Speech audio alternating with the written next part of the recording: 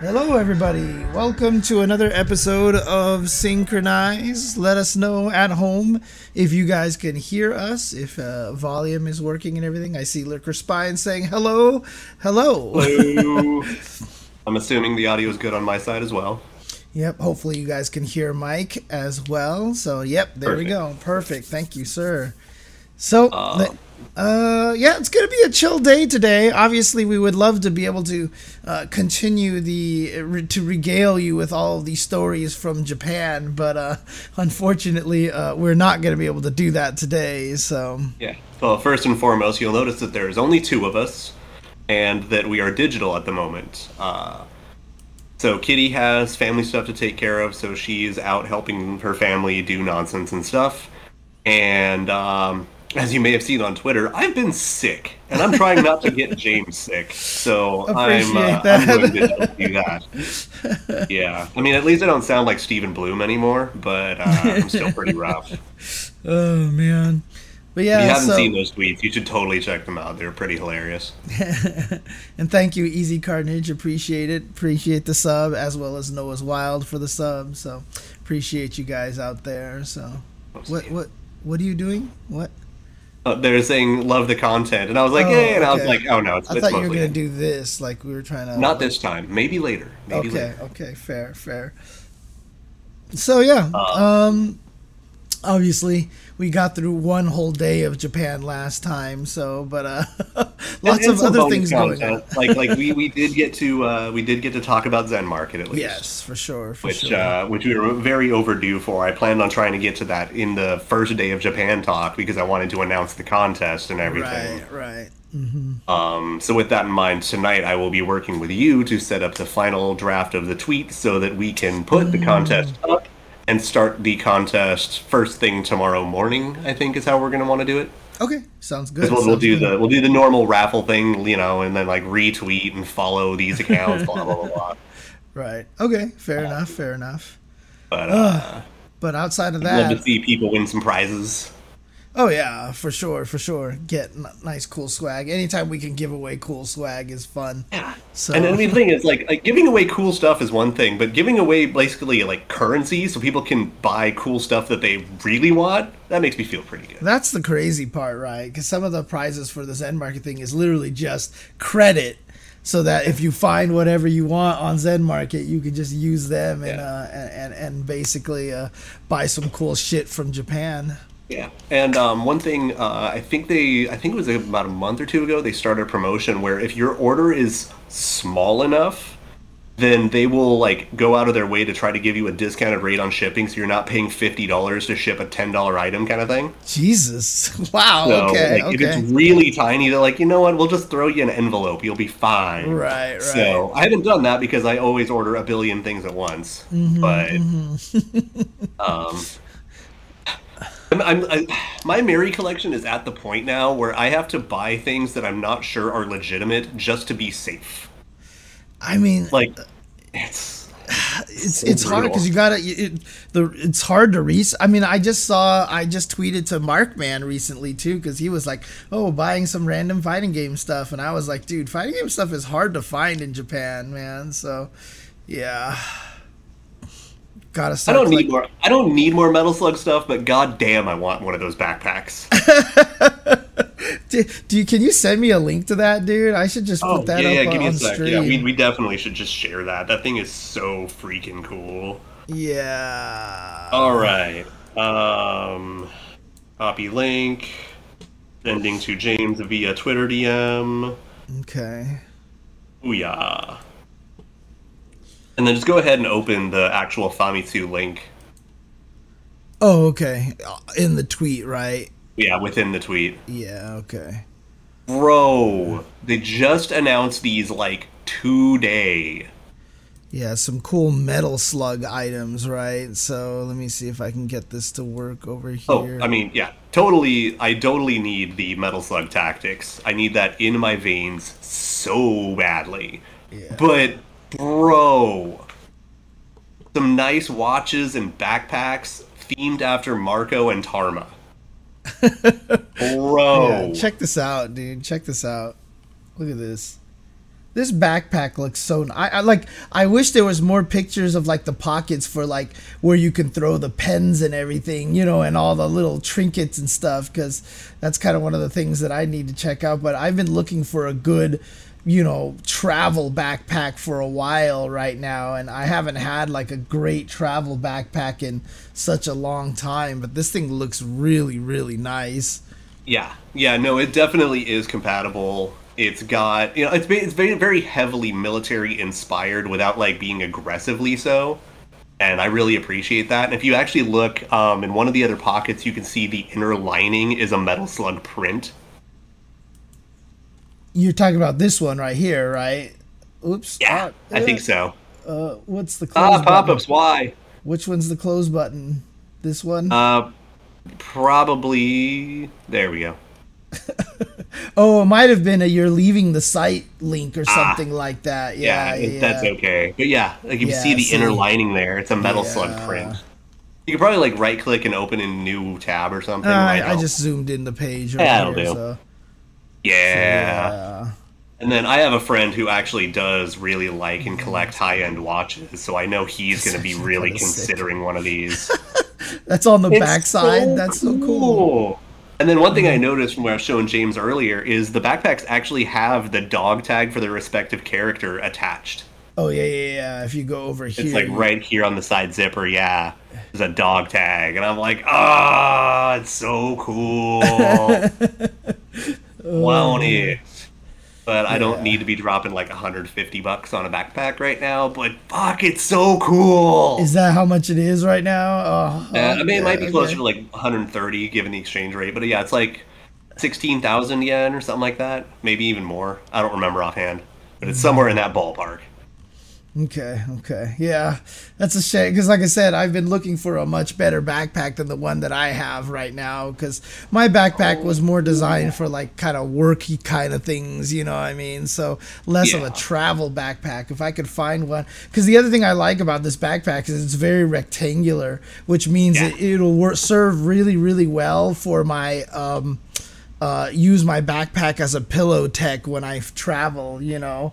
Because one of the best ways to sleep, honestly, is to put down the food tray and then put the backpack on top of that and then sleep like that. So reasonable. Yeah, that's one of the best ways for me to actually sleep on an airplane. And so the rectangular nature of this seems really nice, but yeah. Yeah, I mean, you could be really like cheesy, like you can be really cheeky with it, and, like shove padding into those top pouches. Yeah, I definitely do stuff like that. Yeah, to make my backpack softer. Yeah, if I wore watches, I'd be interested, and I don't collect them, so I'm like, I'm not the target audience, but I do know people who are. So, I mean, this is a complete tangent, but watches are so fascinating to me because like nobody really wears watches anymore these days, right? And you know, you remember the old Dick Tracy days, you know, it was you had the watch and you had all the cool features on it. And it's just because it got replaced by the phone, right? Like they didn't think about the fact that everybody would have a phone in their pocket. I still think like fundamentally the like Apple Watch is one of the smartest ideas ever because it just combines the two kind of thing. That's true. Yeah. But, everyone else like wearing a watch nowadays is purely an aesthetic choice. Like you just want to be able to do it or you want to not have a reason to grab your phone or something like that. Or you're used to it. You've been doing it forever, right? So I mean one of the people I know that wears a watch is significantly younger than me, but it's an aesthetic choice. He just thinks it's fucking cool. Nice. Okay. So I'm like, you know, good on you. I got tired of pinching hard hair. Look at this. It's so cool. Oh, man. 1 up equals 2? What does that mean right there? Who's my what? It says 1 up equals 2. Oh, like how many continues you have left or lives you have left? Oh, maybe. Okay. I can't even see it on here. Yeah, if I zoom it in, it won't let me zoom in unless I open it in a new tab. Because now you've got the frames going on, kind of thing. Yeah, exactly, and it won't even let me open the image in a new tab. Correct. That's awesome. Whatever. Anyways, the watches and backpack are rad. They're a little pricey, but if you can afford it and you want it, you know, you're probably going to go ahead and get it. And in a worst So, case scenario, you could always use Zen Market to go you, obtain it. Oh see it Jesus, now? that is way up in there. Yeah, see, 1 up Yeah, equals yeah, 2. that's definitely remaining lives. So is this also just a graphic from the game as well? This Yeah. little orange bar? Okay. Nice. So the watches I think are around like 200 to 250 ish dollars, depending on the currency exchange rate, and then the backpack's like 130 to 160 ish, Right. depending on exchange rate, somewhere around there, like in Yeah. U.S. dollars. I think it's I think it's like 16,000 and like 24,000 each for like respectively. Yeah. I mean, it seems like to me, like a lot of these things are more for collector stuff. You know, obviously the backpack you could use, but at the same time, I would be almost sad to use the backpack and get it destroyed over the course of time, you know? Dude, So, I have that problem so bad with so much of my clothing. Like I have the Geese hoodie, the Geese Howard hoodie from Hardcore Chocolate. oh, I yeah, there still you have go. yet to I have yet to even open it, much less wear it, because like I don't want to mess it up. And it wasn't even Yeah. like that horrifically expensive, but it's just special. I still haven't worn that Freakazoid T-shirt that I got at the convention. I mean, I'm already feeling bad when I wear my Tetris shoes everywhere, but you know, Yeah. they look nice, so I'm just gonna do it. So, and they're the only So nice shoes that I own. So, when I also, go to Ragnar, for the FGC record, events, when I go to uh, FGC events, I have to have some form of drip, so I gotta wear my Tetris shoes. oh So, lordy. oh But man, Ragnar, when the SNK online shop closed, the Hardcore Chocolate stuff that was in their store was marked down to about half price. So that's when I ooh, actually scooped up my Geese hoodie. So okay, I got it down okay. to like $40 or something like that, which was a steal. Yeah, where are these things gonna be on sale? Actually, they I haven't think said. they're online pre-order only. They're actually Oh, made to order. They're like, we've made a few of these to show you what they are. But yeah, they're apparently supposed to be made to order. They're only making as many as are pre-ordered. dang, that's Which also crazy. then therefore means if you're a bad person, if you buy one, you can probably sell it for a hell of a lot in a few years. Right. But Yep. but this is SNK stuff, so there's a whole 10 of us who really go out of our way to collect it.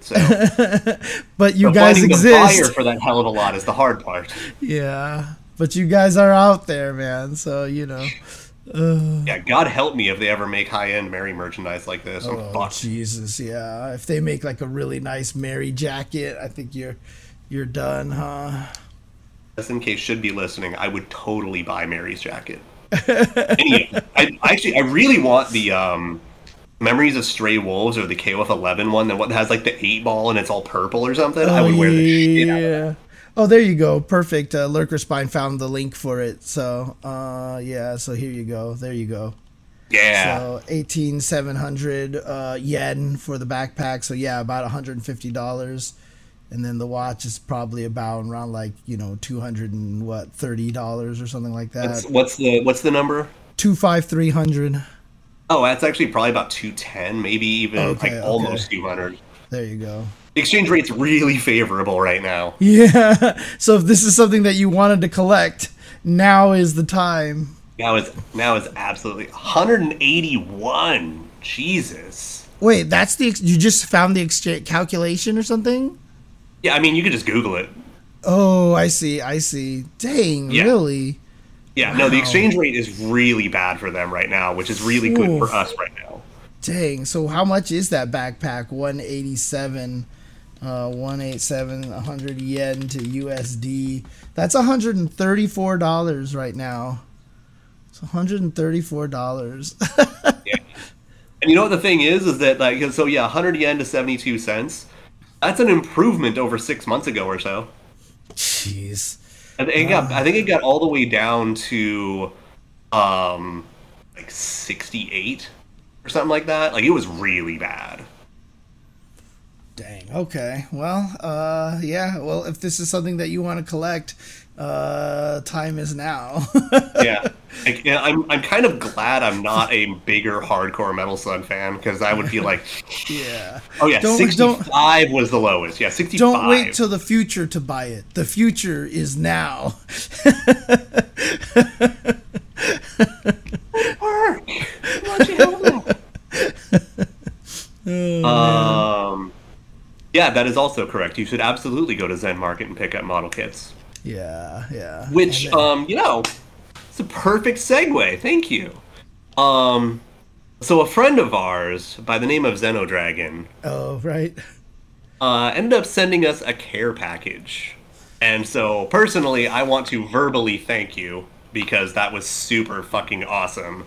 And we got a lot of cool stuff in there. The three of us each got special little gifts dedicated to us. And the reason for the segue is that after all the jokes about Kitty and Gundam and Death Scythe Hell costume and everything, he actually sent her a Death Scythe Gunpla.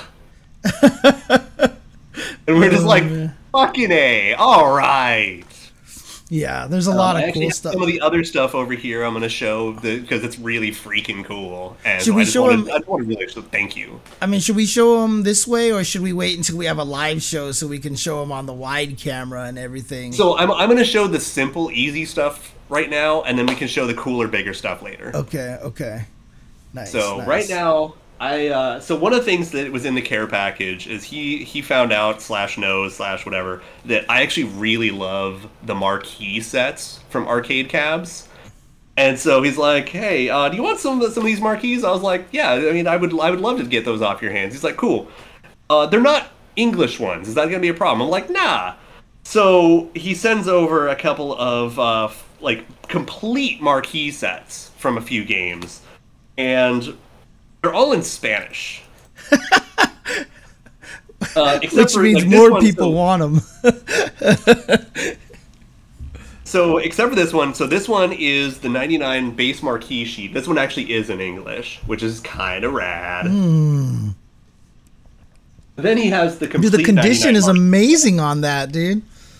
What? I said the condition is amazing on that, dude. It looked brand new. I mean, it kind of might be, like, virtually unused. And so here is the complete 99 marquee set. Oh, got the card for the 4 slot right there. It's got the, like, ones you hang up on the wall. Got a bunch of, like, cool the card stuff. For the slots. Actually, yeah, the little slot parts. Mm-hmm. Oh, God, I didn't open these. There's more. But wait, there's more. Fucking A. So not only is it got the complete marquee set stuff, it has the sheet for the dip switch settings. Whoa. Bro. I didn't even open them. What the... The rest of the marquee poster, complete with whip. And then, as I open it up and look further, I'm like, oh, there's more in here. Oh. A second one of the back sheet. Alright, that's cool. And then, as something that would very directly appeal to me, reel about 2 Whoa! marquee pieces. Wait, wow. And the dip settings sheet. Jeez. It's so crazy because, like, so many of these things that they used to send arcades and stuff like that, they're just like, here's this, whatever. And then, you know, people are like, all right, use them, throw them away, whatever. And, you know, who knew that, you know, 20 years later we'd be trying to collect all this shit, right? I mean, it's better than trading cards for me. Because, like, these have, like, history attached to them, and they had a purpose. Right. Trading cards are designed specifically for you to hold and hope to gain value kind of thing, you know? Okay. Now, this one, I'm opening these now because I don't know what the hell it's... Oh, my God, there's a lot in here. Okay, this looks like it's 2 complete sets. Oh, shit. Okay, live reaction. Hey, indeed, it's 2 sets. Mike, can you do one of these faces? There you go. So now I can actually use that for thumbnails. You know, Olaf reacts to care package. You know. So I want to show you it in Spanish first, because for the culture. Because this very much is indeed the 98 marquee set. Oh, dang. Okay. Which obviously must be in Spanish. Laban is jealous. also included the English one. Oh, dang, the English ones are And there. I didn't know that. Nice, nice. So yeah, it only has the actual like control schemes for Japan, Fatal Fury, and Art of Fighting, and everyone else just good luck, learn, whatever. And then the dip settings. And then yeah, then the same. Oh my god, this is actually better than I thought it was. What the fuck, man? Thank you, bro. Okay, and there's still one more little thing to show you of these sets. Well, now I gotta see what else is in this one. Jeez. This one will probably resonate a little bit better with you, at least a little bit. Just a little. Curious. Okay. Trying to put the 98s back in the sleeve. Yeah, all carefully and everything, right? Or at least not horribly. You know what? I will just do it later. It's fine. Thank you for the gift sub, Tab2GG. Appreciate it. Sam Show 4. Oh, nice, nice. Okay, okay. Hey, look who's in the chat, Mike. So. Yeah, no, huge pleasant surprise there. Yeah, Yep. and again, So, thank you very much. I honestly, like, I was gonna DM you and just be like, I don't know what I did to deserve that, but yeah, he sent me some stuff too. So Yeah, but we're saving that one for later on when he gets to like open it up and take a look and everything. Yeah, He still hasn't come down and fully collected everything and found a spot for them. So yeah. I mean, once I grab them, I'm also going to have to run over to... Oh, there you go. Look at Lurker Spy and giving Xano Dragon a sub in the chat. Nice. Thank you, Lurker Spy. Yeah, the thing is, I actually just looked at these. I was like, oh, that's fucking sweet. I didn't actually open them because I'm always like, let's leave them safe in their little package you made and everything. And now I'm like, oh, Jesus, there's more. Yeah, but I mean, after I get the Real Bout 2 was a pleasant like surprise. Yeah, I mean, I may even open up my stuff soon because I'm actually thinking maybe of heading over to Oryx tomorrow now because he could actually help me install a lot of the Darksoft stuff. So spoilers of what Xenodragon sent me. So, and then this last one of these is a really cute one.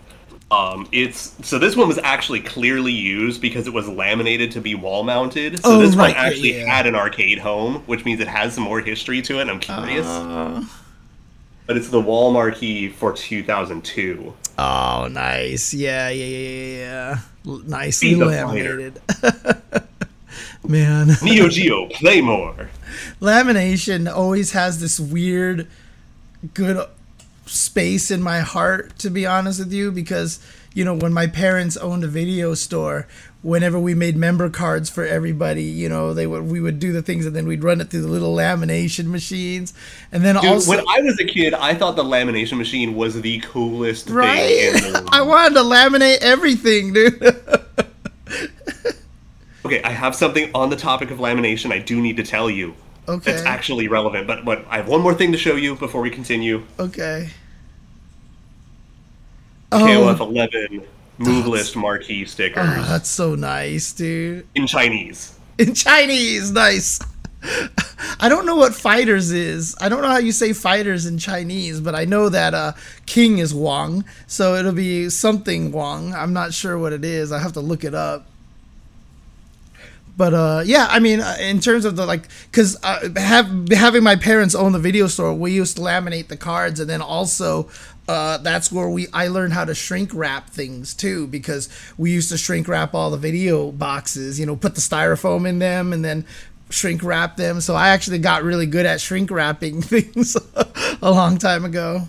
So while we were in Japan, we found another dollar store that's it's kind of like Daiso and stuff like that, and it's called Seria. Okay. And Seria is fucking amazing, and they actually have a lot of really cool stuff for like if you're a collector or you geek out or you go to like idol shows or whatever. Like they have glow sticks and just whatever you need for whatever. And one of the things we saw there is a type of display case that rather than being like a box, it's like a picture frame and it comes with like 2 layers of laminated sheet plastic, and you just suspend your item in the frame. Oh, nice. Okay. And so Okay. it's called like a membrane display frame or something. And Oh, so if you want to like just have like a trading card floating in a frame, you're good for that. But what Kitty right. did is she put like sakura petals in it, so she just has a little flower floating in the frame, and it's the Oh, that's coolest. so cool. But I mean, it would be perfect for like things that you get from concerts or whatever, like so flat things that you can just like Yeah, throw in or there. just small enough that it can clasp and close over Oh, it. that's so cool. That's So dude, yeah. Japan is the best in terms of how to display shit, like when I tried to get a case for my Amaterasu little figure, like I had to go online and like find everything and go to Amazon. It was super expensive just to find it. And then like you want to display anything. I just want to put things on like staired stands, so that they could display, and it's like impossible. And I know you brought back a million things from Japan that actually yeah, exactly. See, stuff like that, like Japan just knows to make shit like that so collectors can display things. It's weird how the Dude, American market is so bad at giving things for people to display collections that every motherfucker who displays everything in this country uses a detolf. dude, and the fact that detolfs are like 100 something bucks now is ridiculous. Yeah, they were like $60 before, Also, dude. Rock Bogard, you are correct. They do sell stuff like that at Daiso, and I love Yeah, Daiso for being the yeah, only place you can get shit like yeah. that. I But, mean, but, there's still stuff that's really easy to get in Japan that is brutal out here. Like, getting an acrylic box, like a foot by a foot of any kind, even if it's like really cheap, shitty, like right? thin Yeah, yeah, plastic. yeah. Uh huh.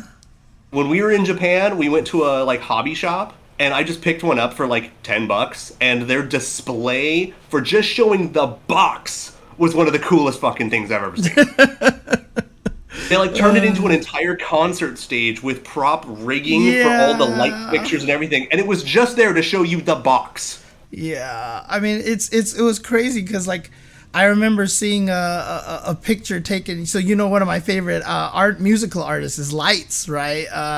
Out there, and she's a big geek as well. Collects all these video game stuff. She just took a picture one time, and I saw it in the background of her home.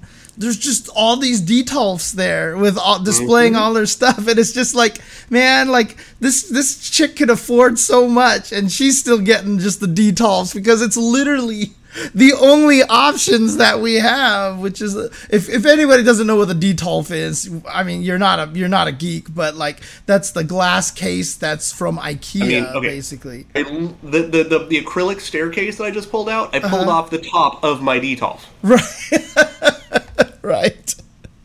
I used to have like 3 of them, and then I ended up having to get rid of them for one reason or another. I had bought one new one in 2016, and that's the one I've been using like ever since. Right. And Yeah. they're not great; they're just acceptable. And it's actually a huge, funny enough, it's a huge problem because they're real glass, which means that if things go bad, things go really bad. Yeah. Uh huh. Yep. Yeah, they Here it are is. they are like aluminum frame, glass, and plywood. Yeah. That's it. This is the detolf right here. So, and yeah, look at this, $100, and that's even $30 off over here, dude. Like Yeah, it's they used to crazy. be like 50 and 60. Yeah. Uh huh. When I got mine, I know it was like 60 something, dude. I know these things are very cheap, but the Yeah, problem oh with yeah, and, these. and they have really shitty plastic feet at the bottom. Yeah, and the other thing that makes them really actually not even that great is that obviously you can see it's divided into 4, but there's no way to adjust the heights of the shelves. Yep. There's no way to Which adjust. really sucks if you have like a 1/4 scale statue. That's 2 shelves. You have to pull one Yeah. out to make it fit. And then, or even shittier, if you want to display a bunch of small things, because then you're wasting a bunch of real estate at the top. And that's why I want like little Mhm. staircase things for display. You know what I mean? So like, So, so something I've kind of wanted to dig into a little bit. So when we were in Japan, obviously I didn't find anything of Mary that I didn't have. Right. Which really, actually, more to a point, I didn't find anything of Mary. End statement. But I digress. Well, I had to spend my money on collecting some sort of waifu, didn't I? So now I have a really impressive collection of Mirko from My Hero Academia, and that's going to continue to grow, and she's taking up an entire Detolf shelf right now. Whoa, okay. Mirko, it's from My Hero Academia. Okay, yeah, okay. Mirko is best girl in the series, free. Which one is she? I know she's the tan skin, white haired bunny girl. Oh yeah. Okay, yeah. See, I know I've seen her in from you at some point. So there you go. Oh yeah. But yeah, and so I was like, well, I need things to display and everything. So I also ended up getting like cool little acrylic cases for keychains and stuff. Pardon me. Right. Yeah. Oh yeah. So on the subject though, so trying to get a nice, cheap, shitty acrylic case for displaying a figure of some kind. Your options are go to Daiso and hope your figure fits in the 3 options they give you. You travel internationally and buy all the cool shit in Japan, or the next best fucking option that like has any amount of saving you money. I bought some clear acrylic shoe boxes from Costco. Yeah. I mean, if I'm not mistaken, the Amaterasu that I have was definitely designed for it might have been a football display. It might have been a football display. No, and so that's the thing. If you go to any of the art stores like Michael's or whatever, and you go to their display case section and then shadow boxes and stuff, that shit's like $80. Yeah. Yep. And again, the thing that I got for Amaterasu was over $100 that I got it because that was back when I was working. So Yeah, but no, you know what? Pardon me.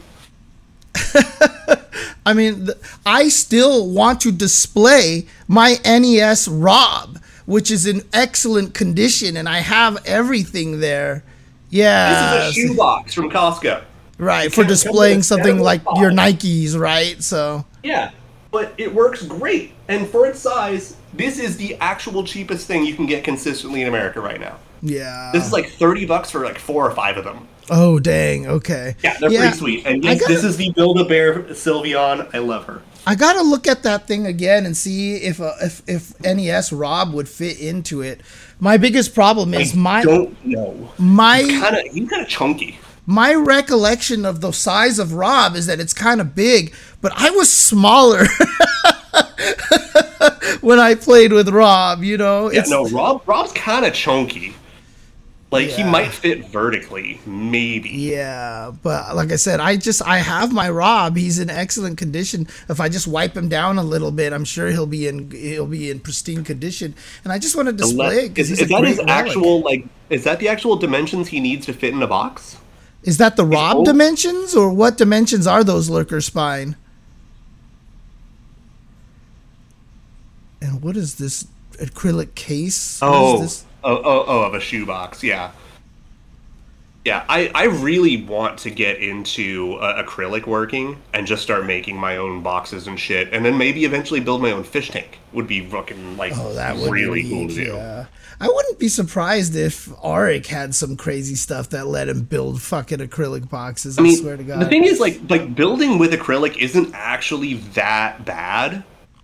It's just having the space and real estate and the ability to clean it up. Yeah. Because anything you see online, most of the time what they do is you sandwich it between something really sturdy, almost like a vise, and then you score it with a blade, and then you just break it along your scoring, and you're good to go. Right. I mean, this is kind of what this link that Investigation Comb put up here. It looks like someone is making their own acrylic box over here or something. Rob's got to be more than 9.5 inches tall. See, that's the thing, is it's not. I don't think. I think it's pretty small. I thought he was like 12 to 13. I thought he was a lot bigger than that. Yeah, but it's like I said, I've seen one recently. One of our local game stores has one on display as their business card holder. Oh, that's cool. Yeah, but see, I want more than the ROB because I also have the Gyromite set up, so I want to display the whole Gyromite setup as well. That's not happening. Not even close. Oh, okay. Gotcha. Because he's too tall to fit in it like horizontally. Oh, and all I that see. Yeah. Way too big to fit in any other way. Yeah, so I mean, I have the whole Gyromite thing with the buttons and the spinner and everything like that. So I actually legitimately beat both modes of Gyromite the legit way. Why? Because it was fun and it was challenging. I agree with one of those things. Because it was actually like it was shockingly well designed too. Because when you put the top on the button, it would only spin for a certain amount of time and it would fall off eventually, right? And because what was neat was that a lot of the stages that they created were designed to almost be perfect timing. Like they just knew how long the top would spin, and so things that you had to do to like move the top up and down. So basically, it's one of those games that you have to play it for a while before it actually becomes fun. Yeah. Because I played like the first few levels and I was like, okay, I get it, that's cute, and I just walked away. Yeah, once you start, it gets fun, is what you're saying. Yeah, it gets fun in the way that like they'll do things where because they know it takes time for Rob to like drop the drill down and stuff like that, you have to dodge the enemies while you're like waiting for the like issuing the Rob commands and stuff. So it got a little tricky. Protecting yourself from zombies while you manually crank an elevator. Right. Got it. And then the second mode was when he was sleepwalking, so you couldn't control him, so it was only Rob. And so a lot of them were timed exactly right for how fast Rob moved and put things up and down and stuff. It was actually kind of neat. Stuff like that. Yeah. So one of the games that was a spiritual successor to Gyromite never came out in America. And I saw it when I was in Japan. I was this close to buying it. Because I know they had Stack'em. I never played Stack'em, which was the other Rob game that came out. So the spiritual successor to at least Mode 2 of Gyromite is Mario and Wario. It was a game. It was a game for the SNES mouse. That game is awesome. God, the SNES mouse. I was like, dude, I bought Mario Paint for the SNES mouse because I was so confident in the future that one of those Koei Romance of the Three Kingdom games would eventually adopt the mouse, and it never did. So, but Mario Paint was really cool. Although I never got good enough with it. I still have some of the default songs from Mario Paint in my brain etched there. No, I mean like the default songs, like the boom boo doo doo meow doo doo. Oh yeah. Oh, the ones in the Music Maker. Yeah. No, if you don't remember like the actual Mario Paint songs, like I don't know what to tell you, but like the templated Music Maker songs, even those. Dude, like the fly swatting minigame is just one of the greatest things ever. Oh yeah. The music in that game was so good. Oh yeah, and so speaking of, like the baby sound and all the shit in the fucking in Mario Paint's Music Maker, have you ever looked at all the note block options in Mario Maker? Oh, are they all the same? Most of them. That makes Most of them are from Mario Paint. I mean, the coolest thing is, when they people made, obviously the Mario Paint Music Maker was really limited, but online that they've created the full robust ones. You could just find they've made it so that you could put all the different speed of notes and everything, added a few more sounds, and then they were just like, and then let you save a song like a minute and a half long rather than like 20 seconds. Yeah, and it's like people have made some really sick things in that. So yeah, Through the Fire and Flames in Mario Paint is about the funniest fucking thing in the world. Are you serious? Oh my god. I mean, we were just talking about this, what was it, yesterday or something like that? Or no, I was talking about it with my brother and our other friend, but it's just like, it's crazy to me how like there's something super appealing about like 8-bit music and 16-bit music. Like, it's not even just nostalgia. because like my brother was saying that like his kids love 8-bit music. Like they love the 8. There's just something so timelessly it's like primal.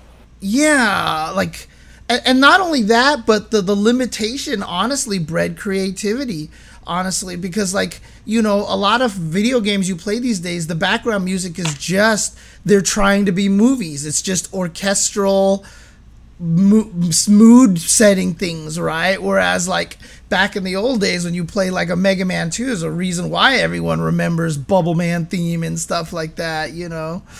Well, and the thing is also, if you go between consoles, like, if you hear a 16-bit song, you know it's from Genesis, or you know it's from the Super Nintendo. Yeah. And you can tell sometimes that there are, like, musicians and DJs who grew up with it, because their sound still feels like the Genesis. Yeah, it's like, crazy. You get, like, all this great audio fidelity, and they just throw in this little bit of grittiness, and I'm just like... You had a Mega Drive growing up, didn't you? I played Ghouls and Ghosts on the Genesis, and Ghouls and Ghosts, great game, awesome, some of the best music on the Genesis.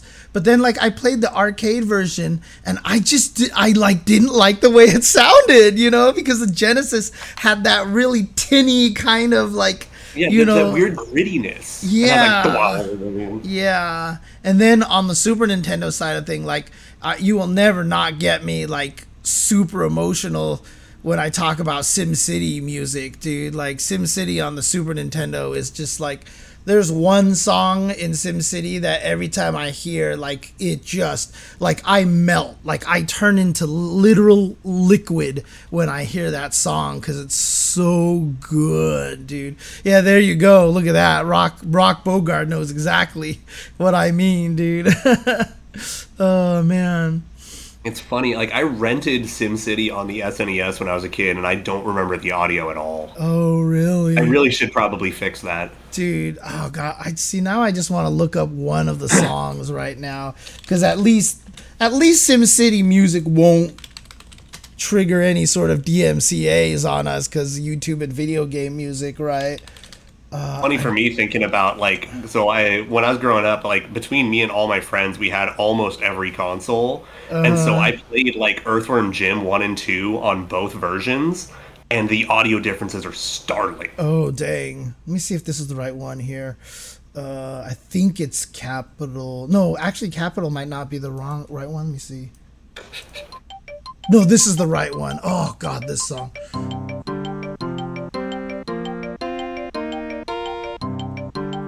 And there's a really good piano cover of this song.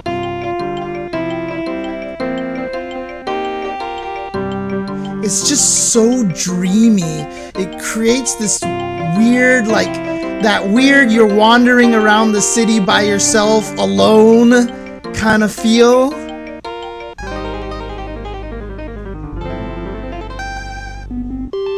So the thing is, for this is mostly like invoking like my fond memories of F-Zero. Oh yeah, yeah. Because the middle part, the ending chunk of this song is the best. So me and my brother are obsessed with funky chords, and when it gets to the end of this song, it has one of the best sequence of chords that when you put it together, it's just like, oh, like it's coming, because the song's not that long, so it's coming up right here. I think it's this is some right peak here. 16-bit though, I'm not gonna lie.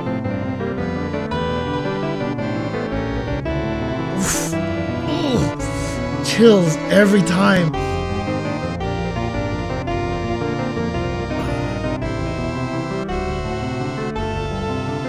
It's just, some of it is like, there's like a dissonance to those chords there, and every time I hear it, I get chills, dude. Oh god, there is a YouTube video where some guy does a piano cover of it, and it's just like, it is the most beautiful thing. I've even, like, he put that video up like 7 years ago or something, and I even wrote a line. I commented, I was like, I know this is kind of might be like bad, you know, etiquette, but do you have sheet music? And he's like, I did it all by ear. He actually responded like way later, and he was like, I actually did it all by ear. So unfortunately, yeah. Oh, but it's so on good. The topic though of 16-bit, I finally saw the Super Mario movie. You did see it? Oh dang. Oh dang. So first Okay. off, that movie is fucking fantastic, and if you haven't seen it, you I haven't should. seen it. I haven't seen it yet. I need to. So that movie has so many goddamned Easter eggs. Yeah, that's what I've heard. Yes, yes, yes. And so there are two franchises that I did not see any Easter eggs for, which I'm taking as them implying that they want to do something with it later. Okay. But then I was pleasantly surprised that yes, F-Zero does have an Easter egg. F-Zero has an Easter egg in there? Whoa! I was so happy. Whoa! That surprises me. So F-Zero got an Easter egg. But so the Illumation has been on Twitter a lot lately talking about like, hey, what if you could do this? What if you could do this? And the main two of the absolutely please let us do this have been Zelda and Metroid. Dang. Okay. And I could not find a single Easter egg for either of those games. Well, I still think that with the success of this, like they're going to try to make a Zelda movie. They've already talked about how they're looking at that, right? And then they could totally do the Marvel thing, right? Create the Nintendo Cinematic Universe that culminates into Smash Brothers, right? I mean, like, instead of the Avengers, it's the Smash Brothers, right? So yes, but like that means you have to do as Subspace Emissary. You can't do Smash 64. Right, yeah, of course. But that's fine, because Subspace Emissary was kind of lit. Even if it was in Brawl, dude, Subspace Emissary was fucking I'm still mad that like people don't look back at Subspace Emissary as like one of the coolest things ever, because it was such, I mean, the fact that it didn't do well, and the fact that Sakurai doesn't want to do it again because someone just put it all up on YouTube and he was super mad about that. I mean, it was still, again, one of the best kind of tutorial things, because it made you find your favorite character. It let you learn how to hit things. It was like such a great tutorial. And it was good too, because it was like, it's probably the least mad I've ever been about unlocking my characters. Sorry, I accidentally triggered a YouTube video. My bad. I didn't hear it. Okay. It's probably the least upset I've ever been about having to unlock characters. In F-Zero? Especially in a Smash, yeah. In Smash Brothers. Okay, yeah. Okay. Yeah, okay. Subspace was totally fine. Like, oh, I don't get to play a Zero Suit Samus yet, or Sonic, or whatever. Mm-hmm. Oh, but I get this whole sweet single-player mode, or two-player sometimes. Right. And, then you just, progress until you meet them, and you get a sweet cutscene introducing them. Like, that was super good. Oh, man. Here, I know, what was it? Rock Bogard. Here, I'm posting this into the link just for Rock Bogard over here, unless you let me play this piano cover of that song. But it's just the same song in the piano version, dude. And it's what am I gonna do? Scream no? Yeah, like this guy just plays it here on the. Oh, so good. Like, this was almost the definitive version of the song for me now, because it sounds so good this way. It sounds so natural this way. Dude, some covers and like remixes can really do that. Yeah. And this guy plays it good too.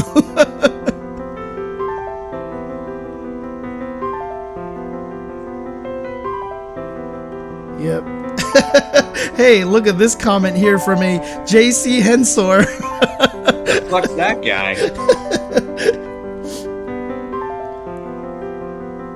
See, look, it was only 11 months ago that I posted this comment.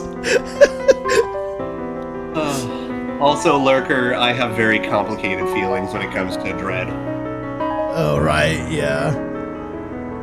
And here we go.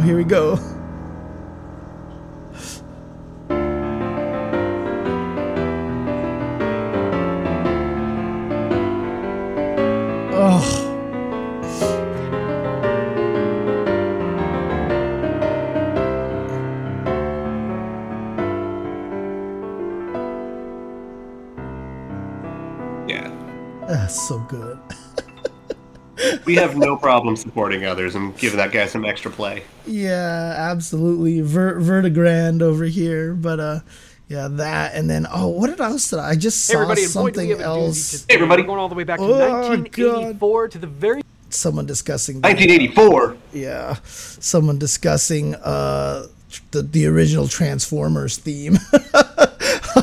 The original Transformers theme and how it's the weirdest song ever. And it's weird because we went a whole hour without the word Transformers. Not bad. Yeah, that's right. Bro, by the way, last week when Kitty was talking about mentioning other robots, there's a comment on YouTube of like, James missed a chance to drop Transformers here. Yeah. Oh, and that's another great soundtrack on the Super Nintendo, Jurassic Park. Oh, God. Like, me and Monique talk about that one all the time, so it's like, just... I'm not going to say you're wrong, but are you familiar with that soundtrack? I am. Oh, okay. You do not know how much I loved Jurassic Park in the 90s. I played every game. Oh, you know what the worst thing was? I was playing that game on... What's that?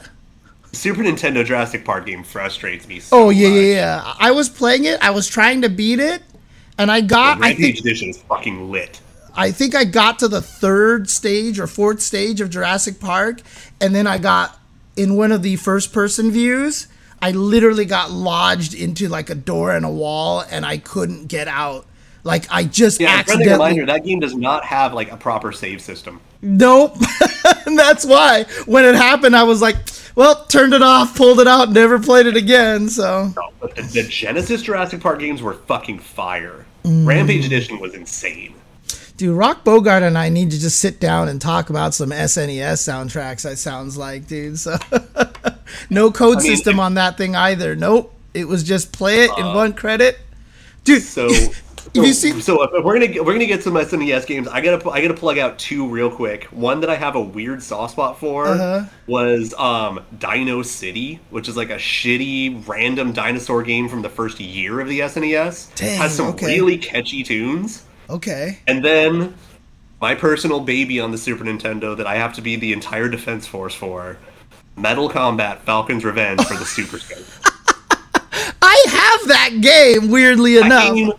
That is one of my favorite games on the console, and that soundtrack is fucking fire. So I have it. I've never played it, and that was because a friend of ours bought the Super Scope and all the games, and then eventually everybody knows to dump all the obscure video game shit to me when they don't want it anymore. So they gave it to me, so I ended up with that. But yeah, I actually like owned it in the 90s, and I don't know what I did with my Super Scope, and I'm mad about it. And now you can't even use a Super Scope anymore because we're in the future. Right, that's right. Also, so there are retro companies that have worked to make like flat screen compatible Super Scopes and guns and like receivers. Yeah. But no, I for the record, I'm just gonna say it out loud right the fuck right now. Nintendo is fucking stupid for never releasing Super Scope games on the Wii Virtual Console. Yeah, right. You could have just touchscreened and played it that way, no, right? Regular Wii, just to, like even let me point it at the right, screen, yeah. Or you know, as you continue to do of stealing emulators, use it like a mouse cursor, like SNES, ZSNES, and SNES 9 next to you, where you put a cursor on the screen and your Wii remote actually tracks it. You can shoot things. Tell you right now, I wanted to port all of the gun games on the Nintendo DS. Because I thought of the best idea for gun games on the Nintendo DS, which is the bottom screen is just blank, but that's where you shoot, and the top screen is the game. And so you're not tapping what you're shooting, you're trying to guess by aiming on the bottom screen. And I just thought that would be such a neat idea. There are games that did that. There are. Okay, perfect. There you go. Yeah, there are a bunch of games that are like FPSs and stuff that totally work by just the touchscreen is your mouse look. Right. But those are FPSs. You're still always shooting at the center of the screen. What I mean is like a Time Crisis game where you're actually tapping, trying to map the up screen to the bottom screen and tap where you're shooting. I'm going to let you know right now, no, you can't. You legally cannot. What, really? What you would have to do is you'd have to have it so that you drag your stylus on the bottom screen and then have like left trigger as shoot, because Nintendo actually had requirements about tapping your screen too much. Are you serious? So they didn't want to have a game where you're like shoot. Yeah. So like if you like so I mean if Point Blank did it, then they got away with murder because there are requirements about how much you are touching the screen, how much you're tapping the screen while you play. Interesting. So yeah, they would have to have it so that you drag the mouse around and shoot like this, basically. Yeah. And so late DS generation shooters had a lot of really good workarounds to make it totally viable and was actually like reasonably fun. Okay. Because there were some that were more like how the Wii did it, where if you're centered with the Wii remote, you're not moving and then you have mouse look. But if you drag it far enough to the left, then you start turning, and you still have to. Yeah. Okay. And that's what some of the DS shooters did. Yeah. And I speak from experience because I worked on several of them, and I worked in the requirements department of Nintendo. Yeah, so that's why when you started talking about it, I was like, this is the Activision history. By the way, but not everyone in chat may know some of that history, so that one's legitimately from experience. I just want to add 2 more SNES game soundtracks. Contra 3, of course, which, like I've said, is one of my favorite video games of all time. But then also Super Adventure Island. Have you played Super Adventure Island? Not since about 96, but yes. But because the guy who wrote the soundtrack is the guy who wrote the soundtrack to the Streets of Rage games. That's why it's all techno dance and it's so good. And also, let's just state for the record, we're avoiding the usual suspects deliberately because nobody here has said Chrono Trigger yet, and that's the wrong answer. So we're doing it. We're avoiding the usual. Right. Suspects. We're not taking. You know what game on the SNES has great music? Final Fantasy VI. You know. Yeah.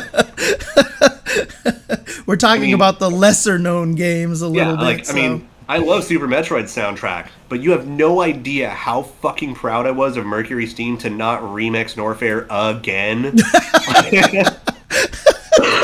Oh man, yeah. Come on, I'm done. Not every lava area is Norfair. Shut up. Oh man. Yeah. And the fact that Dread didn't have Ridley is the greatest feeling in the world. Fucking sick of Ridley coming back. I mean, honestly, Sparkster is clearly gray area, but I would file that under lesser known. I never played that game. Okay. The Super Nintendo had such really fucking good music, dude. God. I mean, again, even looking back on it, Super Nintendo overall is still free in the top 3 consoles of all time. Free. Yeah. And if you're ranking it above that, that's to taste, but free, it's in the top 3. Yeah, it really is. It really is. It's so hard to argue with that at this point because, I mean, back in the day where the jump between consoles was that much more, pronounced. You know, right? Yeah. I mean, the going from NES to SNES was a huge jump. And not only was it a huge jump, but Nintendo added all these crazy features and everything, and just the quality of games on there was so good. Jesus Christ, man. I mean, really, the only games that, actually suck and were obviously cash grabs, that's still, less than 20% of the library? No console nowadays can hope to live up to that. Right. Wasn't it the, which console had the, it might have been the Genesis, actually, that had the crazy McDonald's game that Treasure made because they MC Kids. Yeah, they were a startup company. They were just trying to make it, and so they got hired by MC Kids. Yeah, was it on the NES? Oh, okay. But that's right. NES did have a version of it. That's right. I never played it, but I've heard it's for a tie-in, it's the sickest game ever, basically. So. I mean, okay, more to a point, for a non-Disney tie-in, because Disney had a great track record. That's right. I actually wanted to mention that when we were talking about Jurassic Park and how you can't save and all that. You saw that video of that streamer who was playing the classic collections emulated and was playing Lion King, and she died and it was game over, and she's like, "What do you mean it's game over? Wait, what?" Sneak King. Yeah, Sneak King, though. Yeah. Dude, We went to Burger King. Me, Investigation Co., my brother, and Jason went to Burger King and bought it, and we played Sneak King for a whole night, dude. That game was amazing. So, additional fun fact, Sneak King, which is basically like an over-glorified demo disc, is still more valuable than like half the games in that console's library. On the Xbox 360, you mean? Really? There is a lot of games on the 360 that are like worth $2. Sneak King's still like 15. Maybe more now. That's last I checked. I have it, so there you go. Perfect. Oh my God, Cone still has all three as well. That being said, I do feel that the Xbox 360 is probably also in that top 3. Well, Xbox 360 is definitely one of the best consoles, especially for fighting games as well. So, you know. Yeah, but also like Armored Core 4 Answer can carry a console for me. Holy shit, that game is sick. Yeah. God, I mean, I played so much on that console. Dude, Xbox 360 was a shockingly good console, which is why it's so depressing that everything from the Xbox 360 I mean, like, the Xbox One, the Xbox Series S and X. Like, I'm not trying to start a console war conversation here, but just... I will. I feel like objectively... The phone fucking sucks. Yeah, I just feel like objectively speaking, the Xbox One and even Phil Spencer just admitted that the Xbox Series S and X were kind of failures, right? Okay, so here's the thing, is that like they released the Xbox Classic, which had some good ideas, but was a little short-sighted. All right, cool. And then, you know, the PS2 just dominated that generation. Yeah. All right, cool. So Microsoft was like, hey, how about we fix our shit? And in the meantime, Sony's like, let's sit on our laurels. Yeah. So we got the Xbox 360 and the PS3, where in a lot of objective ways, the 360 was better. The PS3 only appealed to the people who needed it for blank reason, fundamentally. Right. Like the Blu-ray player or Metal Gear. Yeah. And then Xbox is like, hey, we did really good. Let's sit on our fucking laurels. Yeah. And Sony's like, hey, we should fix our shit. Yeah. And then they just stayed there? Because Xbox has been blowing it ever since. Yeah. And the PS4 and PS5 are both really good. I mean, PS5 is still really early in its lifespan, so I'm still waiting for it to have more games, but it's still good. Dude, I still got so mad because PS4 is better though. Some of my video game fan friends, I was like yelling at them because they had seemed to have forgotten that during that Xbox 360 PlayStation 3 generation, how bad Sony came out of E3 that year, and everybody was mad. Why are you forcing Blu-ray on us? It's just like Betamax and all this stuff again. And, you know, the giant enemy crab, you know, the hit its weak point things, you know, and all the memes that came out. Like, PlayStation 3 was memed we on. expect people to pick up a second job to afford our console. Right! Right! Exactly, dude. Oh my God. Yeah, I mean, both consoles right now don't have games. Yeah. Like, if you were playing an Xbox right now, you're playing games that were out before for like several years. The PS5 lacks games, but when it has them, their run's great. But I have no reason to own a PS5 yet. The PS4 is still phenomenal overall. Yeah, the PS5 right now, the thing I play the most on it is Netflix. Disney Plus. Okay, so the Xbox One, when it launched, having that HDMI in port that added like half a fucking minute of lag. Oh, yeah. Because that was their excuse to not have any backwards compatibility, as they have an HDMI input. I'm not even, like, without exaggeration, it added like 0.2 seconds of lag. Like, not even a joke. It was unplayable. Yeah, I mean, Jesus. Xbox messed up with the Xbone, and you know what? I mean, honestly, like, I feel like a lot of it comes down to them also calling it the Xbox One. I think that was a huge mistake. I mean, they haven't fixed that mistake either, because Series S, Series X, do you think Grandma's going to remember which one to pronounce? Yeah, but the thing is, they were trying to turn it... I bought an Xbox One on launch, so I could play Killer Instinct. About 6 months later, I sold that piece of shit. I still have mine only because it is my Rock Band machine. That's the only reason why I still have it. Isn't it also one of your streaming devices? Well, I used to use it for streaming all my media, except for the fact that now I use the PS5 for that, except for the Criterion channel. PlayStation 5 does not have the Criterion channel on it as an app, but the Xbox does. So when I watched all those recent Michelle Yeoh movies that were on the Criterion channel, I had to turn on my Xbone again. So congratulations, Microsoft! You gave James a reason to turn it on. Yeah, I mean, yeah, the naming is atrocious, but they're trying to name the consoles like phones is what they were trying to do. I think, like it's just the series, whatever. It's just you call the thing the Xbox. Well, now they look like fucking Teslas. So yeah, exactly. It's just a terrible. And that's actually what Xbox Model S. I mean, that's why, like, everybody, when Mortal Kombat announced itself, everyone's like, do you not remember the Xbox? Like, calling yourself Mortal Kombat 1 is kind of a mistake, I mean, the problem is that everyone and their grandma's doing it. Even Sam Show did it, and I still don't think that was a good call. Yeah. Well, at least they didn't call themselves Samurai Showdown 1.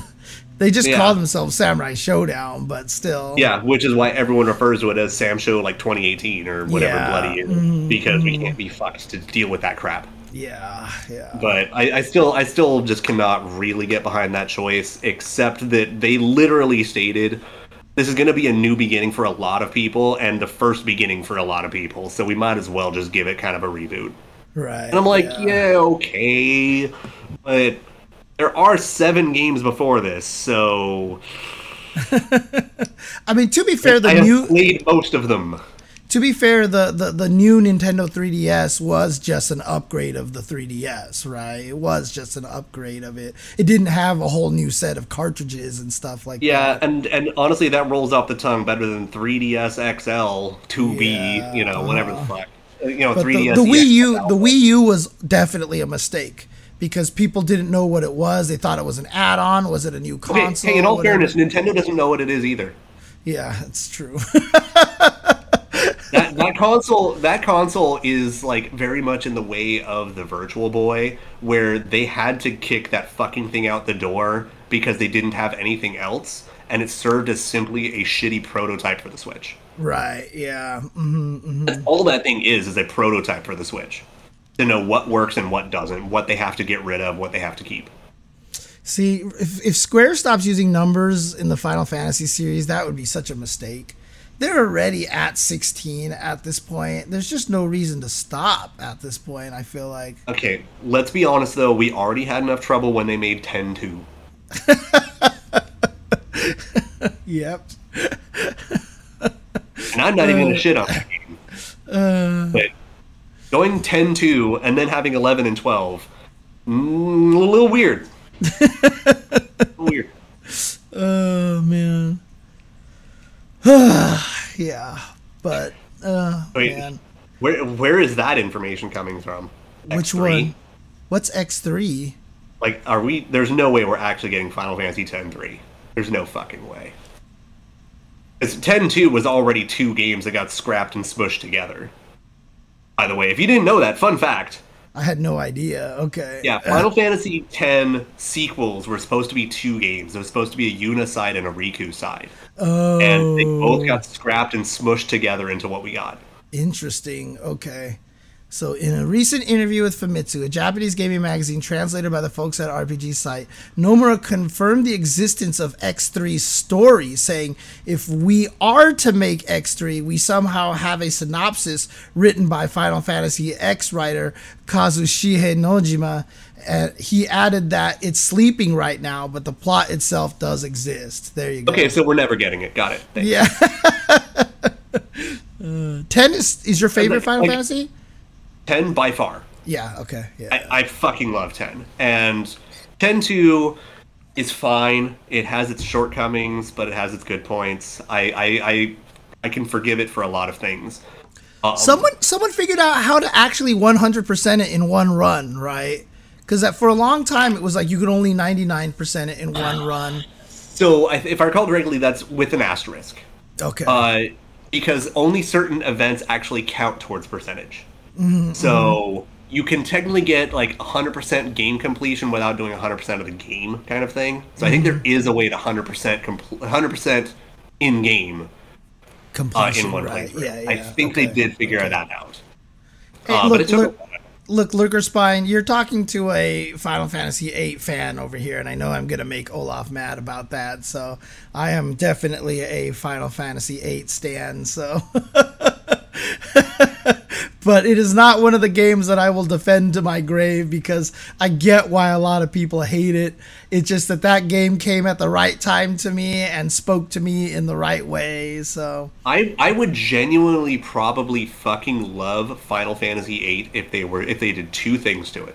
Get rid of took away the fucking game and just made it a movie, and then split up the two plots into two different movies or three, so that you have like, I want to watch a Laguna movie and stop breaking the fucking game up every time I get invested. And then give Squall his movie and stop breaking it up every time I give a shit. And then you get the ending as a third movie. Alright, cool. But take away the fucking game. I hate that fucking game. The whole point is to have Squall and Laguna together. You can't separate them. That ruins the whole story. Anyways, okay. It's every single time I was playing that game, I got like really into Laguna's plot. I was like, all right, cool. Now what's gonna happen? Oh, and then it switches back over to Squall's side. By the time I get invested in Squall, they switch me back to Laguna. So I didn't give a shit about either of them because I couldn't be with them long enough to care. Yeah. And like that stilted pacing really hurts. Yeah. I would rather watch like both of them as two different movies simultaneously until they converge where the plot actually matters. Right. I mean, for me, you sit there and play Eyes on Me, and I will fucking start bawling like a child. Because that song's fucking amazing. And again, the biggest problem with Final Fantasy VIII is the game. Yeah, it's true. Movie. It's true. Yeah, it's a great movie. It's a great story, great characters. But I fucking violently hate the game. And if I'm playing an RPG and I'm going out of my way to say I hate the game, you've done something wrong. Because, I mean, I'm just going to speak for a lot of fucking people on the planet. RPGs are not inherently fun. Right, yeah, like, yeah. JRPGs click some fucking menus. That's not inherently fun. And if I'm going out of my way to say you did it bad, oof, God, I hate that fucking game. But the story, characters, and soundtrack are great. It's like I said, I can't say that I played the fuck out of that game, dude, so much that I almost found everything on my own. Like, I literally quit my playthrough of the game when I got to my favorite character's hometown. I couldn't be bothered to finish that. Which Laguna is your favorite character, or? It was Zell. Oh, Zell. Okay. Now I'm not invested in any of those fuckers enough to care. But I really like Zell. My waifu is still in the game, so, you know, waifu. It's just fucking rad. Basically, everyone but Selphie is cool. Yes. Really. Yeah. And again, I just don't like that archetype. I know it's blasphemous to a lot of people, but I fucking hated Yuffie in Final Fantasy VII, dude. And the thing is that I find that reasonable. I have learned to like Yuffie over the years, and I haven't even played FF7 Remake's DLC. I've learned to like Yuffie over the years, but it took a while.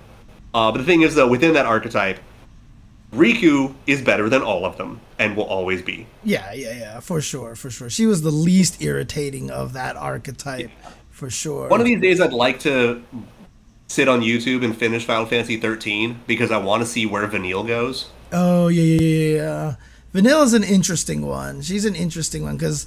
Yeah, because she's very cognizant of what's going on, and she's basically covering up her own misery by trying to be the cheery idiot. Yeah, is how she comes off. And so I'm fascinated where that goes. So you actually don't know how the game ends or anything like that, right? Okay. No, because if I fucking had to go like 10 plus hours to escape tutorials before I finally recruited the last character, and I had to wait like 5 hours to learn how to level up in a Final Fantasy, boy, they invested too heavily into the story over the game. Yeah, 13 had a couple of really bad mistakes that they fixed in 13.2, but it's just by the time I got to 13.2, I just couldn't keep myself playing anymore. I mean, is Hope dead? because that's a start. No, you know, I mean, everybody hated Hope, but to 13-2's credit, he was older, and they actually, like, you could kind of tell they knew he was annoying, because the older character almost kind of acted like, yeah, I knew I was annoying. You know, he's like actually kind of cool now. So like Leon in Kingdom Hearts. Oh, I couldn't tell you there. So I don't like Squall, like on a person to person basis. But Leon is one of my favorite characters in Square. And that's basically alternate universe Squall in Kingdom Hearts. Oh, he's fucking okay, awesome. okay. Is he the main character? No, that's Sora, right? That's Sora, right? Yeah. Yeah, no, he just has like kind of a bit part in 1 and 2. No, see, Rock, I actually did like 13. See, that's the thing. Exactly, David Boreanaz Squall, exactly. I actually did enjoy 13. I liked 13. The biggest problem with it was, for me, is that they didn't have the ability to save configurations of all the goofy things that you had to do with the magic and the physical attack and all that stuff, you know? I didn't like having to wait 15 hours to change my party. Yeah, I mean, there was definitely a lot of... I really got sick of being shoehorned into a party and walking down a hallway. Like, let's make it a fucking visual novel at that point. Right. I mean, the funniest thing about it is 13 at one point hits this point where it opens up and then becomes that exploration area. And when it got there, I was like, I don't want to explore. The thing is, it's one of those, like, I don't care how good a fucking season of television is. If I'm still bored out of my fucking mind by episode 4, I'm not going to finish it. Right. That's Final Fantasy 13. Yeah, I feel like I would probably like it by the end of it, but I can't be bothered to get to the good part of the game. It's weird to me because, like, I'm that guy that when I play in the dungeon, like, when I have to take a choice between going left or right, like, it is decision paralysis, and I hate going the wrong way. What's Lord that? Spine has it right there. Yeah, give it 20 hours and it gets great. Pass. Yeah, no. Right there. I mean, again, 13 is not a game that I'll defend either. Like, I will defend 6 and 4 to the ends of the earth. You know what I mean? I mean, I'll attack Final Fantasy VIII, but like, I'm attacking the first few hours of 13 because I don't have an opinion on the rest of it. Man. Also, for the record, complaining about 13 being linear is not fair because those same people defend Final Fantasy VII most of the time, and Final Fantasy VII is fucking linear too. Right? Exactly. And I love Final Fantasy VII. I do. That game is linear as shit. Yeah. But again, for 13's point, it's that it does all that shit, and I don't even get to pick who I'm playing as or who I care about. Yeah, I mean, to be fair, when you actually look at most Final Fantasy games, they're actually mostly just linear. They're just... Especially starting from, what, like 4 or 5? Dude, all of them... The first few, there's not enough direction to call them linear. Like, yeah, there's a place you're supposed to go, but you don't know that. Right, but I mean, the thing about the original games is they're like Metroidvanias, but instead of power-ups, it's your vehicle, right? It's always, you know, I can't get here until I get the canoe. Now I can't get here until I get the boat. Now I can't get here until I get the this, you know, and then the airship. The airship is always the opening, right? So...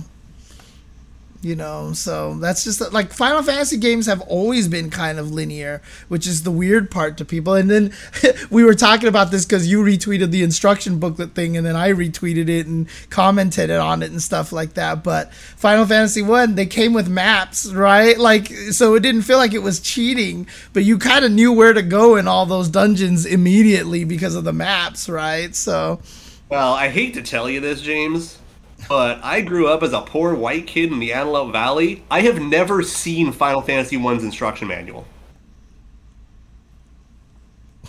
Never once.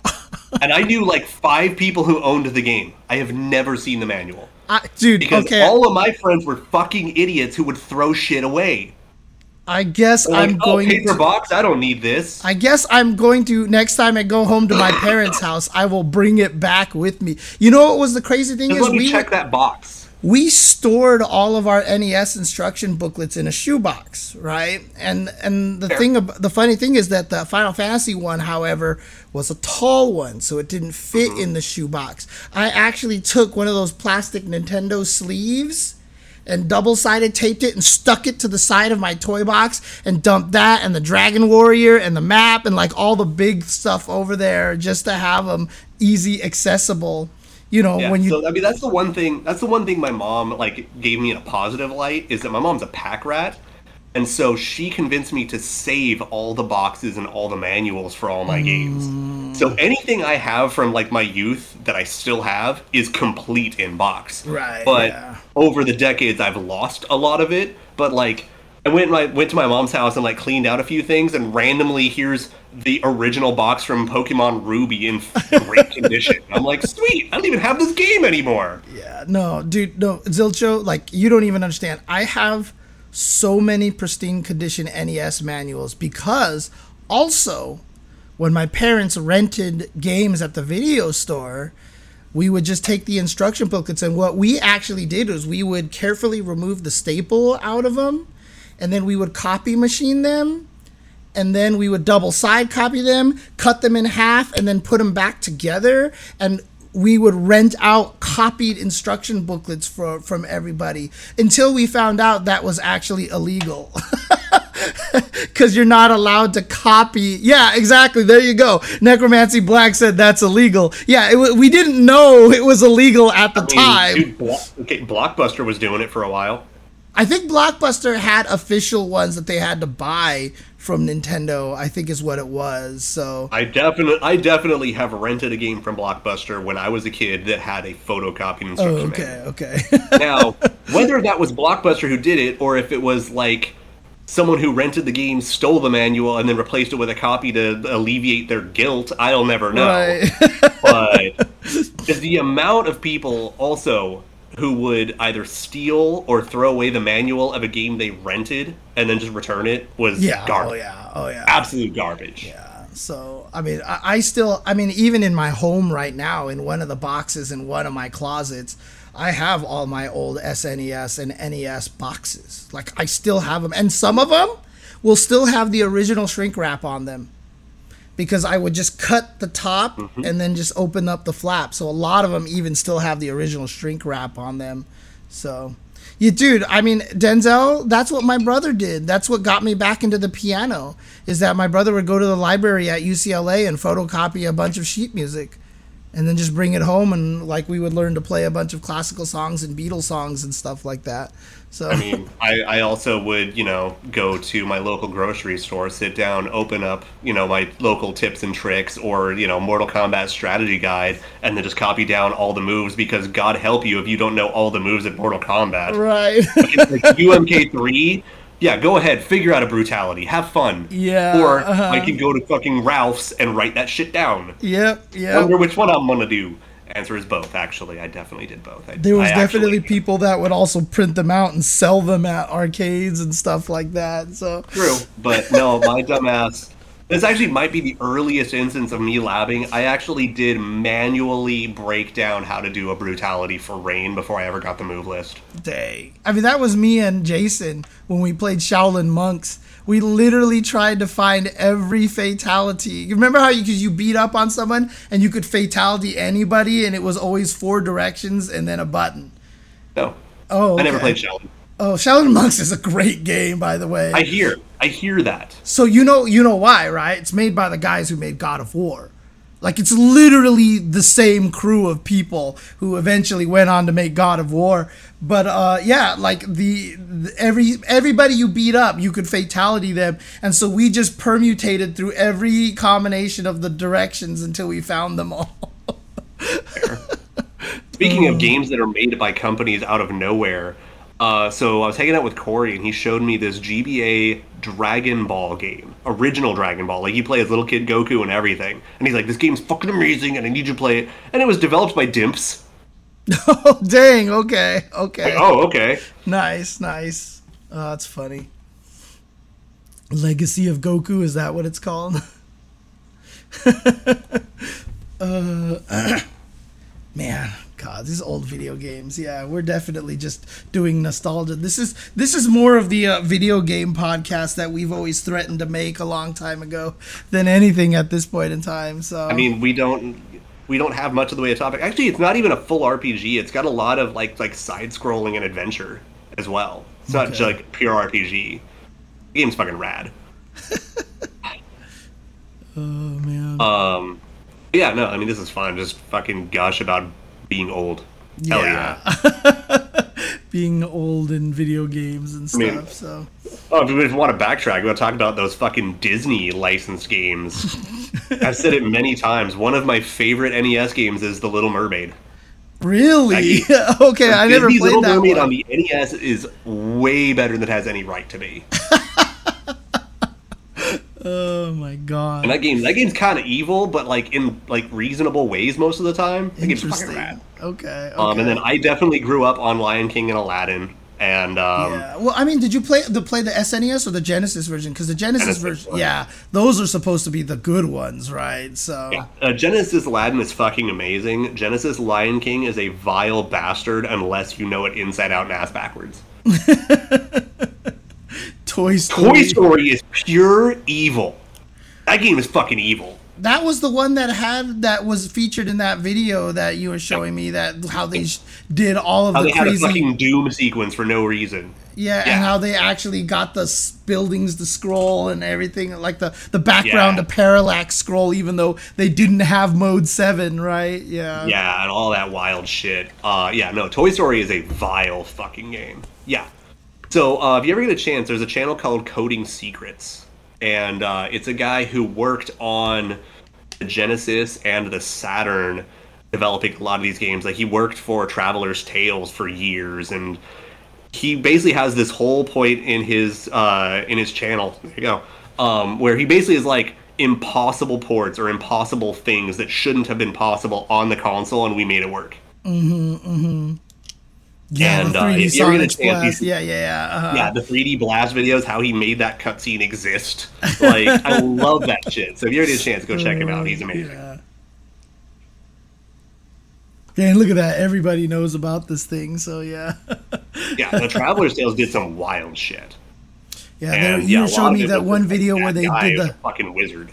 Yeah, you were showing me the video where they made that helicopter game where they actually just had the whole map rotate, even though they didn't have Mode 7 on their consoles. So I'm always also just like a big fan of just like those conversations about the impossible ports, like Alpha 2 on the SNES and Alpha 3 on GBA, like games that shouldn't fucking work, and they just made it work. Right, whatever. They just figured it out. They just, they were like, Resident Evil 2 on the 64. Fucking exist. Oh yeah, because that was cartridge, not CD based, right? So all the graphics were like, I don't even remember how it looked at this point in time. So gameplay was actually pretty fine. The cutscenes suffered pretty bad though. Oh yeah, of course. Like you do. They were like smaller on the screen and stuff like that, right? More compressed. I think I still have a copy of N64 RE2 as it is too. I mean, I literally only have a 64 right now just for fucking Mischief Makers and for F-Zero X. I mean, N64. I mean, honestly, original. Also, Smash because Brothers, I don't own a copy of Blast Core, and I should fix that. And the original Mario Kart 64 is still. I know we've had this conversation on this show before, but Mario Kart 64 battle mode is by far the best battle mode in all of Mario Kart history, because it was actually super skill based. Like the matches that me, Jason, Cone, and my brother would play would last forever. Yeah. Because the stages were perfect. They were actually perfect. And like I said, it was really strategic, because a lot of the new Mario Karts, it's like, here's crazy unstoppable chain chomp, and it was just like, but like the Mario Kart 64, there was strategy and like tactics. I mean, the thing is, I really want the newer Mario Karts to lean heavier into the defensive items. Yes. I love the Sonic megaphone thing that just blasts all tools around you. Oh yeah. I think that's fantastic. You know what it's not good for? Everything. dude. it needs a little help or needs to come up more frequently. And yeah, it's a great idea. Yeah. There's just no defensive tools in that game. Like, even fucking SNES had defensive options. Yeah, exactly. And then they realized that it was actually kind of overpowered, but whatever. I mean, to be fair, Mario Kart 8 right now has kind of become what I keep saying I want KOF 15 to be. It's just kind of becoming the ever-existing... The 10-year game. Yeah, the ever-existing Mario Kart. It's like their League of Legends now, right? It's just like, why make a new one when we could just keep adding the old tracks and new tracks back to this one, because the game is pretty good. So, you know. But I mean, by that same token, every year that goes by, it's just another reminder I'm never getting F-Zero ever again. So, hey. Man, yeah. Because they put F-Zero in the Mario Kart, right? So, a little bit, yeah. I mean, the thing is, again, like, as an American, we never even got the last F-Zero. That was the, last GBA one. Oh, was there one on the GBA one after the GameCube? Oh, really? Oh, okay. Yeah, there's GP Legend, there's one other one I can't remember the name of, and then the final one was F-Zero Climax. And that game's fucking rad. Okay. And yeah, we never got it. Yeah, we only got GP Legend, I think. It's kind of scary for me because, to be honest with you, like, F-Zero... Maximum Velocity, that's the other one, thank you.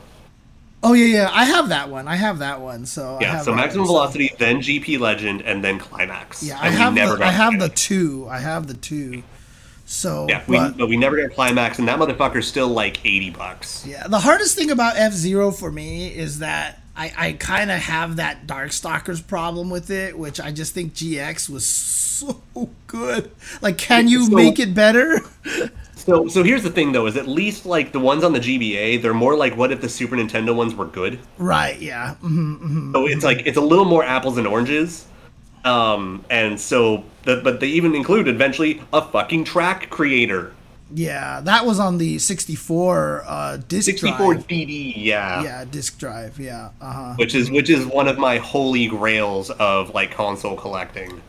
Yeah. And it just keeps getting more and more expensive. One of the reasons why F-Zero GX and AX were so good is because it was a Bandai Namco Nintendo Sega collaboration, dude. Like the Triforce collab that only has, 3 games? Was it even that many? I thought there was only like one. Because Mario Kart is on the Triforce system as well. Right, yeah. Oh, Mario Kart is? Mario Kart's on Triforce. Oh, okay. Yeah, GX is, oh god, that game was so fun. It's like I said, I have very few games that I've been able to play. Like I said, I would just go into the training and I Actually, side note, real quick, fun fact. Do you know what engine F-Zero was built on? No. Monkey Ball. Oh, really? That actually makes sense in some weird way. Yeah, that actually makes some weird F-Zero sense. GX is built on Monkey Ball's engine. That's so funny. But yeah, F-Zero GX was one of the only racing game I would just go into training mode with no opposing cars, pick one of the hardest tracks, and just run laps. And I would just sit there and run laps for hours because it was so fun to race. It was so fun to race, you know. I didn't even need to give myself a goal. I wasn't even trying to beat any score. It was just so, like, I'm going to say zen, which is, you know, a kind of a inside joke because my favorite song from that game is Zen. But, like, I would just sit there. Is that and actually just, like, your favorite? Yeah, that's my favorite song from F-Zero GX. Yeah, the Aeropolis music. I think so. I don't remember, yeah. But the one that I used, the one that I used for the Evo trailer one year, so that I actually at the end put that Evo song, Ayumi Hamasaki's Evo Evolution. song. Yeah. I played my own version of it on top of the Zen song because it actually fit. Oh man! I actually found the jewel case to one of my old Ayumi CDs recently. I was like, that's funny. But yeah, F-Zero. Oh gosh, it's like I said, the again, that heart player part of me, when I played F-Zero GX, I would just sit there and race, and it just, the speed, the graphics, the music, just like you could almost feel the wind when you were playing that game, and it was so tranquil. I'm also going to point out that game, that is one of the only games I think does get, like, the game's already magnificent, of course, but I will say that if you are intoxicated on something, it changes everything, and it's kind of amazing. Oh, and that's man. all I'm going to say about that. Okay. I have definitely never experienced that, but yeah. Oh, man. That's a good time. But yeah, like, I think that is, like, the ultimate let you time travel back to being a little kid kind of game. Yeah. Like, you know, like, I'm not much of the one of those, like, but you put the fucking GameCube controller and let me play some F-Zero, I turn into a 5-year-old and I'm like, yeah. Oh, yeah, and the other thing, too, is that's also one of the games that I've been most proud of, because I actually ended up beating story mode on hard, and if you remember, that shit was fucking ridiculous, dude. It was so hard to beat that, dude. On my original save file, I did it all but 2 of them, I think, on very hard. Okay. Yeah, I beat the whole thing on the hardest difficulty. I never was able to do 1 or 2 of them on very hard. And then, so I lost all my save data, and so when I played GX again a couple of years ago, I could barely get through normal. I was like, oh god! And this is after learning all the new tech that's been discovered about the game since. Yeah, and you know what the craziest thing is, though? Every character had their own ending if you could beat the hardest race. I never did it. I could only beat it with one of the custom cars. Like, I could never beat the game without a custom car, dude. It was ridiculous. Oh yeah, no, I definitely collected most of the endings. Yeah, see, that I did not do. I never did that, so... Yeah, because there were a couple of characters I really wanted to see their endings, and then, like, some of my buddies had some of the other endings, and I thought they were so fucking funny that I went and got them myself, on principle. Nice. Some of the endings are kind of terrible, but some of the endings are amazing. Yeah, I think I've watched them. One of my favorites is... One of them is just a parody of another character's ending, and I just was just laughing the whole time. That's awesome. Yeah, I think I watched them all on YouTube because I couldn't do it, and I was just I'm gonna say, like, Nintendo in that era was a little spicy, and that's all I'm gonna say. What's going on, everybody who's just kind of jumping in here? We're just waxing nostalgic about old Super Nintendo games at this point. I mean, really, just all generations of gaming 1 through 5 at this point. Yeah, it's true. Yeah. Yeah, no, GameCube era Nintendo was fucking spicy. Yeah. And honestly, I legit think it was the best console from that era. Like, I really liked the GameCube, and it was graphic. I'm going to like preface it. If you take fighting games out of the mix, free. Oh, yeah. Okay. Yes, absolutely fair. Free. Yeah. Yeah, the only thing is you lose, like, 2 RPGs. Mm-hmm. And you know what I'm going to say? And Shadow of the Colossus, technically. Yeah, and you know what else I'm going to say? I know you've heard me say this, but fucking Pac-Man versus, dude. That can't be right. No, that can't be right. 15 years since the last Metal Slug? I thought it was, like, closer to 10. I couldn't tell you. Was that really when, like, Double X and whatever 7 came out?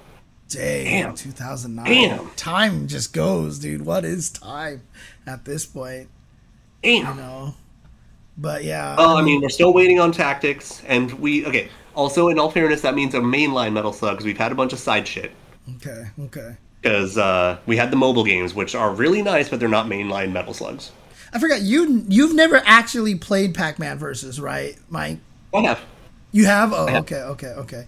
Yeah, I don't know. No, Metal Slug Tactics, we never had a real release date, but we could just assume it's been delayed at this point, because we haven't heard anything. It's like disappeared, dude. What? Like, we haven't heard anything about that game recently, so... All I know is that it still does exist. Oh, man. It's not dead. It's just we're gonna have to wait a little while. Fuck, that reminds me. I think it's today, tomorrow, the System Shock remake comes out. Whoa, okay. That is not that's not a franchise that I'm familiar with, so. Well, I mean, it's a horror FPS. Why the fuck would you? Oh, okay. There you go. You just said it. You could have just said FPS, and that's the only FPS franchise I've ever played. Okay, so it's about a week off then? All right, cool. Actually, no, I'm sorry. I've played 2 FPS franchises now that I think about it. So, which was the Metroid Prime series, of course. And then I played. I hesitate to call it an FPS, but yeah, right, exactly. It's first-person Ocarina of Time. Yeah, But then the other. Anyone think about it? Metroid Prime is just Ocarina of Time in first-person controls. Tell me that's not just Z targeting. I mean, but at least you do have a jump button. I mean, how often has Link ever had a jump button? Yeah, I know, right? Well, Miyamoto did that on purpose. He did not want to turn Zelda into a platformer, so he didn't want to give Link a jump button. So, which means Bionic Commando is still better than Link.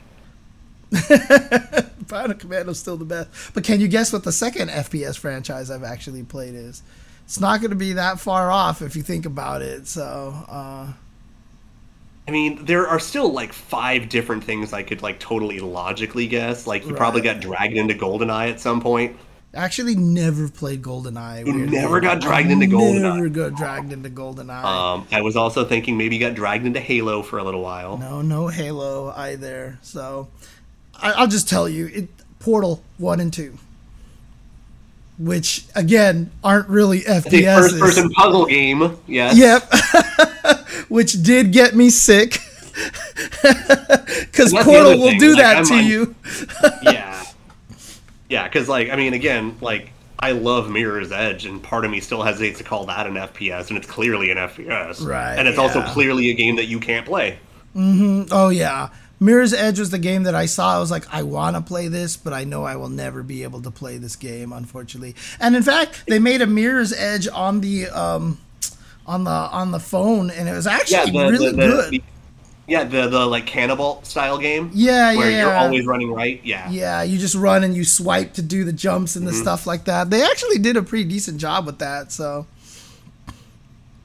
Oh yeah, when I finally get to the Tears of the Kingdom streams. Oh, what's up, Silent Scope? What's going on? What's going on? You have no idea how depressed I am that I have not started playing Tears of the Kingdom yet. Yeah, I haven't played it either, but I got destroyed by the Street Fighter beta, and I still can't play because I still got I've got so much fucking editing to do. Jesus Christ, dude. Oh my God. I mean, right now it's just one of those I can't really afford to buy 2 or 3 games. And it's let's be honest, I'm not gonna not buy Street Fighter 6. I mean, I actually think you're going to enjoy the game, but I mean, that's the thing is you don't. Oh no, I'm convinced I'm going to have a blast with it, but it's just it's gonna hurt not buying Tears of the Kingdom. Oh no, I was about to say I was saying you might enjoy going online and playing it, but you just don't like playing fighting games online in general, right? I mean, in general, no, but I mean, it's not like I'm not gonna give it a fair shake. Right. Yeah. But I'm way more concerned with World Tour mode, and I'm way more concerned with building up bullshit to run a tournament in September, probably. Oh, the Battle Hub tournament. Yeah. Custom Robokai homage tournament. Oh man, what's up, David? What's going on? Really, I would love to sit down with you and actually build up that, do an actual stream or YouTube video or whatever talking about the custom Robokai and that whole thing we discussed. Yeah. We need to do that. I really want to do that. It's like I said, all we have to do is find a save file that I can load into my Steam. I mean, I linked it to you. It to you. Oh, where did you link it to me? I'll have to go find that. That again. I'll resend it. I think I kept the tab open. Okay. But yeah, like I said, so just for everyone's thing here. So the create a character bullshit is reminiscent of custom Robokai. So I actually in September, sometime after Evo, when everyone's calmed down on their competitive spirit from Evo, I want to actually do a tournament of custom character bullshit. I want to let people go nuts and have their fucking Dude. Dalton with Cammy's walk speed shit. I don't even know if you need to wait that long because other people are gonna do it too. You know what I mean? So like, if you want to get in on, I don't think so, because if you look at the World Tour mode, it's going to take people like a week or two just to unlock everything. Right. But And I mean, like this, wait until there's September. Gonna be people who are going to be playing the game and not World Tour mode, so they can be Right. ready for Evo. Yeah. And fucking CEO for that matter. Yeah, I suppose so. But yeah. So I mean, my hope is that I have enough time to just fucking hang out in World Tour and stream it and just laugh. Yeah, dude. One of my friends, you know, like I said, same video game lover, you know, like that. He actually tried the demo and he thought World Tour mode was awful, and I was like, what? It's like, how can you think that this thing is awful? So there's not enough in that demo to think it's awful. There's enough in that demo to be inspired with hope, maybe. Yeah, but like, and to be fair, that Sony showcase, actually, I was surprised to see how much it looked like that was going on in that game. You know, how they had the cutscene with all the different characters and stuff like that. I mean, don't forget, they've already announced that all of this season's DLC will be added to World Tour and get their own sections like that. Yeah. Yeah, I'm excited for that. Which is, of course, going to inspire further bullshit come, February, when everyone then gets Akuma's air fireball on top of everything else. I still haven't even played the demo World Tour because I just want to save it for when I actually play the actual game. So I just gotta wait. I'm just still sad that I can't make Maki as I want her to be right now. So I might just have to go and create something else instead, and not sure what to. I mean, get to Quistis. What's that? See how close you can get to Quistis. I mean, honestly, to be honest with you, my ghetto jank Lucia is actually growing on me because I've seen her so goddamn much in the betas at this point. So, you know. That's the ghetto jank. Yeah. Oh, man. Oh, I know the demo's very short. I need to grab a beverage real quick. Pardon me. Oh, okay. Yeah, no problem. Yeah, I know that the demo was very, very short, but I was just like, you know what? I'm just going to save it all for one shot, basically. I just really wanted to wait. So, and yes, everybody's like, who was that? It's Rudra, the evil punk Dalsum. We've already seen clips of him. Oh, Mr. Zaz. Yeah, Mr. Zaz. Yeah, exactly. Yeah, like I said, I wanted to make Maki, but the hair shape options are not enough, and they just don't have the cool Soul Calibur random items you can put on people enough, you know, because when I made Maki in Soul Calibur, I was actually able to use like bird feathers for her hair and do all this other stuff to make it work. But I'm happy with the trade-off that we actually have the really cool hair color options. The color so I don't have to build highlights myself. Yeah, the color option's amazing. But yeah. Because the hardest thing, honestly, about the World Tour mode is that, especially when you're trying to recreate a female character, and you know, me and Mike will talk about this all day, is that they're all the same goddamn human being. The clothes are what make most of the women in video games, right? So like, and anime. What's that? And anime. Yeah, and anime. Yeah, so because they always have to start with the default outfit, you really can't do anything to make them look unique. So, oh, that's true. Mom and pop shops, we should. I mean, who would dare go to mom and pop shops for? I mean, the thing is, though, is that like, you know, there are these really cool console pre-order exclusives, like those banners and stickers and stuff. Yeah. But then I also, fuck you guys, I want physical versions of my game. Yes, exactly. I will still, like, and it's been like 15 years since this practice started, I will never forgive these companies for basically giving you bonuses for not buying physical shit. Right. Yeah, because you don't get it. I mean, there is the bonuses for buying physical shit, which is the statues and all that stuff, right? So... Yeah, but that's also like 3 fucking times the price tag. Yeah, But I can't have like a fucking avatar sticker because I didn't buy it digitally. Fuck you. Trying to see like the Street Fighter 6 Collector's Edition is $250. Oh my god. Yeah, I mean it is 2 pop-up parade statues. Yeah. Which is kind of nice. Yeah, see the reason why I'm tempted is because one of the statues is Kimberly, right? And Kimberly's rad, so and Pop-Up Parade is the best bang for buck statue line right now. Oh really? They really are. Okay. Are they the ones that made that Chun-Li that you really like too? The one that you saw in Japan?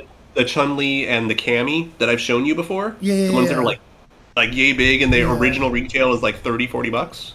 Oh, maybe. I'm not sure. Okay. Yeah, no. The one Chun-Li I really wanted that I showed you is like $300. And it's completely unrelated. Okay. The Pop-Up Parade line is really nice. The original MSRP on them is like $30-$40. The problem is that they get pretty small print runs and they just drop, which means that within a few weeks they're like $60-$70 by resellers. Right, of course. Okay. I'll have to see if I can hit up Capcom Connections and be like, hey, I'm in the game. Can you send me a copy of the collector's edition, please? Because what I would like to do is get a physical copy for the PS5 and then buy it digitally for the PC is what I want to do. That's kind of how I want to do it. So yeah, I mean, that's one thing is it's nice is Kitty has a PS5 that I'm just going to borrow and just run out of that. Okay. Because my PC is not strong enough to run Street Fighter 6 at a reasonable pace. God, did I call it Street Fighter 5 again? I did, didn't I? You probably did. I think you did. I don't care. Yeah, I mean, I keep calling everything Street Fighter 5 because it's going to take me a long time to get out of that. You got like 8 years of practice. Yeah, right? Oh, the Pop-Up Parade Chun-Li, she's been out for a while. She's actually like out. She's been out for a while, so you're probably going to have to like fork over $70-$80 for her. I also kind of want the Cammy in that line, but and I'll just wait a while, then they're going to release her. Oh, by the way, though. Pop-Up Parade Cammy is the one that's kind of like turned looking over and her hair is like in the hook, right? Yeah. Yeah, and it's like really cute and kind of simplistic. Yeah. Mm-hmm. It's actually one of the better Cammy figures that I've seen recently. Again, Pop-Up Parade is a really good bang for buck line. I mean, I'd like to see SNK take advantage of it too, instead of waiting around 9 fucking years for Kotobukiya to decide to release the next one. For another 100. Actually, while we were in Japan, we actually saw the Heroine's Terry figure. Oh, okay. It's still not out, by the way, but they had one at a Koto on display. Oh, okay. It looks really good in person. Okay. Was it male Terry or female Terry? Girl Terry. Heroine's girl Terry. Okay, yeah.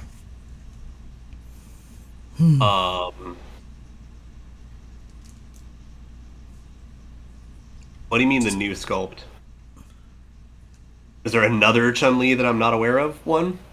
From Pop-Up Parade? I don't know.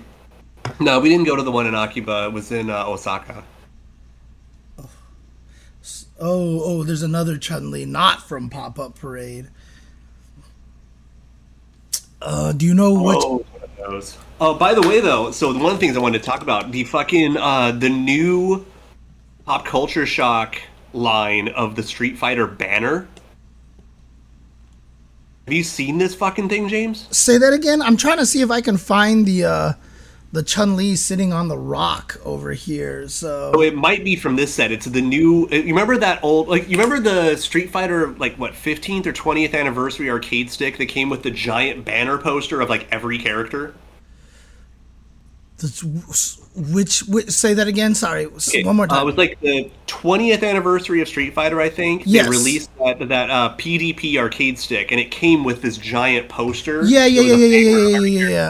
They're doing a statue of every character in that poster. Are you serious? Wait, who is doing that? Of their poses in that poster. Who's doing that? And I'm pretty sure it's Pop Culture Shock. Dang, okay, that's impressive. And so actually. Ryu and Dan just went up for pre-order. I think they're in sets of 2, but they're doing the entire banner. Okay, this Chun-Li, I mean, are you guys talking about this one? I see a Street Fighter 5 Chun-Li that looks like this. It's standing on the ceiling over here. like standing on stuff. It's not sitting on a rock. That might be it. I don't know. Lurker just linked it. Oh, okay. Let's see here. Oh, this one. Well, that's right. Well, this is the one. That's the prototype one. Yeah. Yeah, this is the one that was advertised at Capcom Cup that me and Ringe kept saying that, if you wanted to give us one, that's what it was. That was the Capcom Cup one. Yeah, I would want that as well. Yeah. Mm-hmm. But yeah, so that one's not even in final approval yet. Yeah, that's the one at Capcom Cup where we were just like, we're prominent streamers. Yeah. No, I mean, Max Factory will put out the pre-orders for it when it's ready, and it'll basically become very common knowledge, I'm sure. It's probably just not ready yet. Especially with, so, as a collector, dude, manufacturing and shipping is still absolutely fucked since the start of COVID. And okay. Gotcha, I mean, case in point, I still don't have my Storm Collectibles Blue Mary. Oh, you got that. That was supposed to come out in October. It's currently slated for June. Jesus. Okay. So yeah. So, anyways, the Street Fighter, I really hope they let me have more than one create a character. Because I really want to make a Genitz, and then when Rashid releases, give him all of Rashid's moves. Oh, so he has the power of the wind, yeah. That'd be amazing, actually. Oh, man. But actually, you know what? I don't even know if you have to wait till Rashid releases, because there was definitely some footage of a world tour. Like, they were just showing a bunch of footage where one of the custom characters looked like he had Rashid's V-skill roll into kick already. So they might even just be there. So that's actually the World Tour enemies have a roll mechanic if they wanted. It's a lot like Ken's old roll and stuff like that. Gotcha. Also, Denzel, that fucking sucks. Which one? Oh, his what? Pre-order canceled. Oh, no. Yeah. I've ordered mine through Big Bad Toy Store, and I've already talked to them, and they said, like, it should still be coming, it's just delayed as fuck. Sorry, man. Right. Like, I literally, like, talked to him over the phone, like, the owner of the store. Dang. He's like, yeah. Okay. Because they're, like, the only official American distributor for Storm now. Really? That's weird. Apparently Big Bad Toy Store. That's weird. Yeah, because they don't even work directly with, like, Bluefin anymore or anything. So it seems. It was delayed again because the boat was part of a collision in one of the Chinese ports. Yeah, I mean, one boat? There's been no less than 2 or 3 major fiascos with Chinese manufacturing and shipping over the past few years. And wasn't that one boat that got stuck in the canal during the pandemic? Like, that ruined, like, a lot of shit, right? That one screwed up, I think, some of the automotive industry, some collectible stuff, and then a lot of food. Oh, okay. But yeah, so we've had some of the shipping issues in general. We had another fiasco with, I don't remember if it was like paint or manufacturing materials that were not suitable, and so a lot of things had to be canceled and remade. And then with the pandemic itself, it slowed down and increased the costs of shipping internationally, plus all the regulations and safeguards having to change. Right. Yeah, no, it's been just a fucking mess. God, it's so crazy how expensive all these dumb statues are. I gotta stop looking at them or I'm just gonna get depressed at this point. As a collector, like, it's actually been getting pretty painful. Like, I'll see these statues on Twitter, I'm like, God, that's hot. I really want that. How much is it? Oh. Yeah, I just looked at that, the Chun-Li standing on the roof tile things. I think it was $949, man. God. Fuck, dude. I have statues in my collection. I am so glad that I went into a little bit of debt at the time to get them and then just paid it off, because they're like 5 times that now. Yeah. We're talking 2009, I dropped 100, 150 on a statue. I looked up what it's worth now. It's like minimum 600. That's like a $150 statue.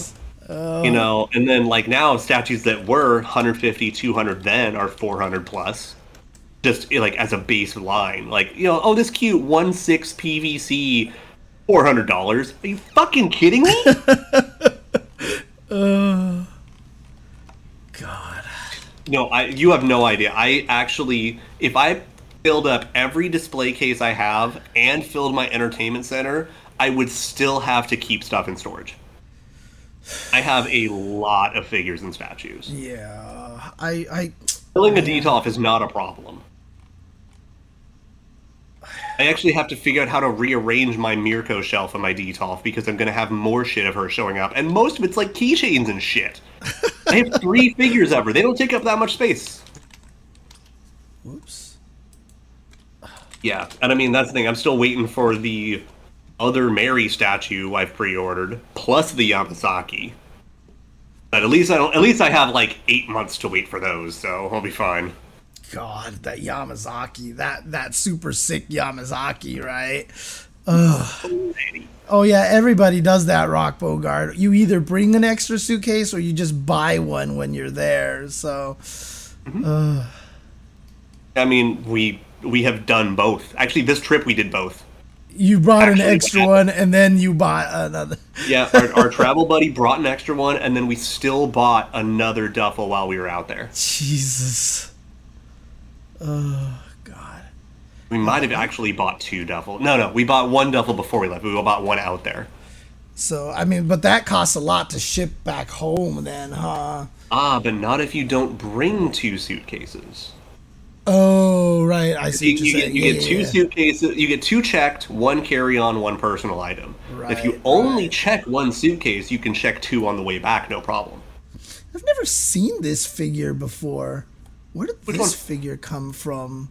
This one here, this Cammy figure. Have you seen this one before? That looks like a resin kit. Oh, is it a resin kit? Oh, okay. Yeah, that's oh, yeah, it is. It is. It's a resin kit. Yeah, Yeah, okay, that's an independent production. Gotcha. Yeah, I hadn't ever seen that before. I was just like, what the heck? There's a reason. Yeah, it's not official.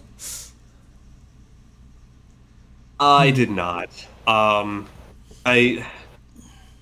I really don't invest that much into Samus stuff, especially modern Samus. As cool as the Dread suit is, nah. Like, I don't like rewarding certain behaviors. Like, I just to clarify my stance on the record, I fucking hate Zero Suit Samus. Right. Mm-hmm. It's her Instagramification. And anything modern Samus where she's just like, how am I supposed to tell the difference between her and Sarah Bryant? Fuck that character. And Nina and everybody else in every fucking game ever. Yeah. It's like back to that complaint that I was just having, that, you can't make women in these custom character creations without the costume, literally. Yeah. Samus without her armor used to mean something. Now she's just hot blonde girl with a ponytail. Whoop-de-fucking-do. Yeah. There's nothing about her that's unique. And that's a huge travesty, and I will never forgive them for it. So anything of modern Samus outside of, like, an amiibo, I'm not buying it. But y'all want to make me a fucking 1-to-1 scale Metroid, I will buy that shit. Like the Metroid? I love my Fang jellies. I actually have almost every Metroid item that I've ever seen. Like in terms of actual figurine of a Metroid. Yeah. I have every or almost every one that I've ever seen. Which really just means 3. Yeah. It's weird how poor gaming paraphernalia really is, just in terms of variety and stuff. Yeah, and that's the thing. Yeah, I mean, at the very least, give her Super Metroid stuff, or you could just bring her back to Classic Metroid and give her the weird green hair. I don't fucking care, dude. I mean, just generic blonde ponytail, 50% of Instagram. I don't fucking care. Yeah, that and the fact that in those those GBA. Yes, I do have the baby Metroid amiibo. The GBA. Oh, there was a baby Metroid amiibo. It was pre-order, or it was a 2-pack box set for Samus Returns. Right. Which, while the game was shite, it came with a Samus in the classic like Game Boy cover pose. Yeah, and it came with the baby Metroid breaking out of the jar. Okay. But yeah, and that Amiibo 2-pack is worth more than the game is now. Yeah, but I mean that we've talked about this before, but the GBA ending pictures of Samus, you know, where she had a very distinct face, where she had the kind of the larger nose, you know what I mean? Like the more prominent nose. And oh yeah, like all the GBA art's fantastic. Yeah. Even with that being the origin of Zero Suit, like fusion with the little like orange like 2-piece. Yeah. Mm-hmm, yeah. Mm-hmm. Yeah, honestly, like the I don't know. So maybe I do have the glow in the dark baby Metroid that's this big, that's approximately 1-to-1 scale. It's actually glow in the dark. It glows under a black light and everything. He's so cool. I mean, I know. If it's the one you're thinking of, it's by Jack Specific. Okay. Jack Specific is the name of the company? JAKKS. They do a lot of the current Nintendo licensed goods, and they're actually solid. Okay. They also are the ones that did the like Mega Buster, I think, and the Samus arm cannon. Yeah. Okay. Yeah. They do a lot of Mega Man stuff too, huh? Okay. They do a ton of wrestling. Their Nintendo stuff is good. Okay. Yeah, no, I mean, like I said, those old pictures, and you know what? I mean, I definitely have a thing for more prominent noses. Obviously, you could tell that, you know, how much I loved the Morrigan from the original anime, you know, and stuff like that. Well, it's also because it's a distinctive feature, and it's a little more like non-traditional stuff. And it's like, it's not whether even you like it or not. It's the fact that it distances you from other fucking characters. Yeah, and you know, Necropants, you know, jokes in there that blonde girls exist, but they don't all have to look exactly the goddamn same, right? So again, if you took Nina, Sarah, and Zero Suit Samus and literally took their models from their game and swapped their costumes, you would not know the difference. Like, literally, you have to go out of your way to be like, oh wait, Samus has a mole right here. Yeah, I mean, I always said it, like I said it on one of my own streams, you know, kind of like in the more kind of morbid way, but like literally if you just, I mean, I could say it in the less morbid way. If you took artwork of a bunch of women, dressed them up in normal clothes from video games, and then cropped out their heads, you wouldn't be able to tell who they are. Like, you literally just wouldn't be able to tell who they are, right? Like, that's like the worst. Dude, on the other hand, though, like, there are people on Twitter that can draw Blue Mary and Android 18 next to each other in different costumes, and I can actually tell who is who. Fucking kudos to you, artists. Actually being able to make the two of those characters distinct from each other enough that I can tell which one's which. Fucking good shit. Yeah, I mean, again, you take all of the male characters from Street Fighter outside of Ryu and Ken, and you crop off their head, and you can tell the difference between them just based off of, like, if you took away all tattoos and stuff like that and dressed them in the same clothes. I would say most of them. Like, Shoto's and Guile are pretty fucking close. Yeah, but Guile, you always know he's going to have the broader shoulders. You know what I mean? Like, you could even say that. Depends on who the art director is. Yeah, I guess that's true, too. I guess that's true. But, like, freaking, like, half the women, I swear to God, like, you cannot tell the difference between them, and it's very, very annoying. Yeah, and again, the thing is, it's really tragic because it's really something that's gotten worse over time. Mm-hmm. Because even in ST, Chun and Cammy were pretty distinct from each other. Dude, you know what? I mean, I'm gonna say this, and I can say it because I am Asian, but like all freaking Asian women look the same now, dude. I swear to God, when you see like the K-pop, the models, the actresses, and everything like that. I mean, I made that joke one time that my DMs are flooded by the Asian spam bots, right? And every one of them, their profile picture, they all look like the same goddamn human being, dude. Well, I mean, they also have the additional problem that there are so many filter apps that give them like the bigger eyes and the narrower cheeks and shit like that, which then homogenizes them further. Yeah, and they then don't makes even it hard to differentiate from fucking AI art anyway. And they don't even need to have the filters anyway, because Asia is like the highest plastic surgery, region Yeah, in the so world you've got right this now. multi-layering of Yeah. they're actually trying to be the same person. Yeah, exactly. And it's frustrating. It's upsetting.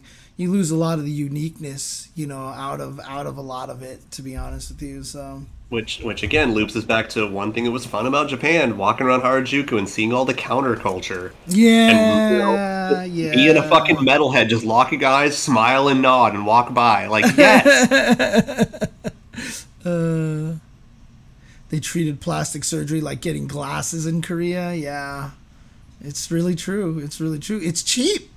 It's cheap in Korea too because it's so prominent over there. So Okay, in all fairness, Kim, Kyo, and Hanfu, in a lot of pictures, all look like the same person.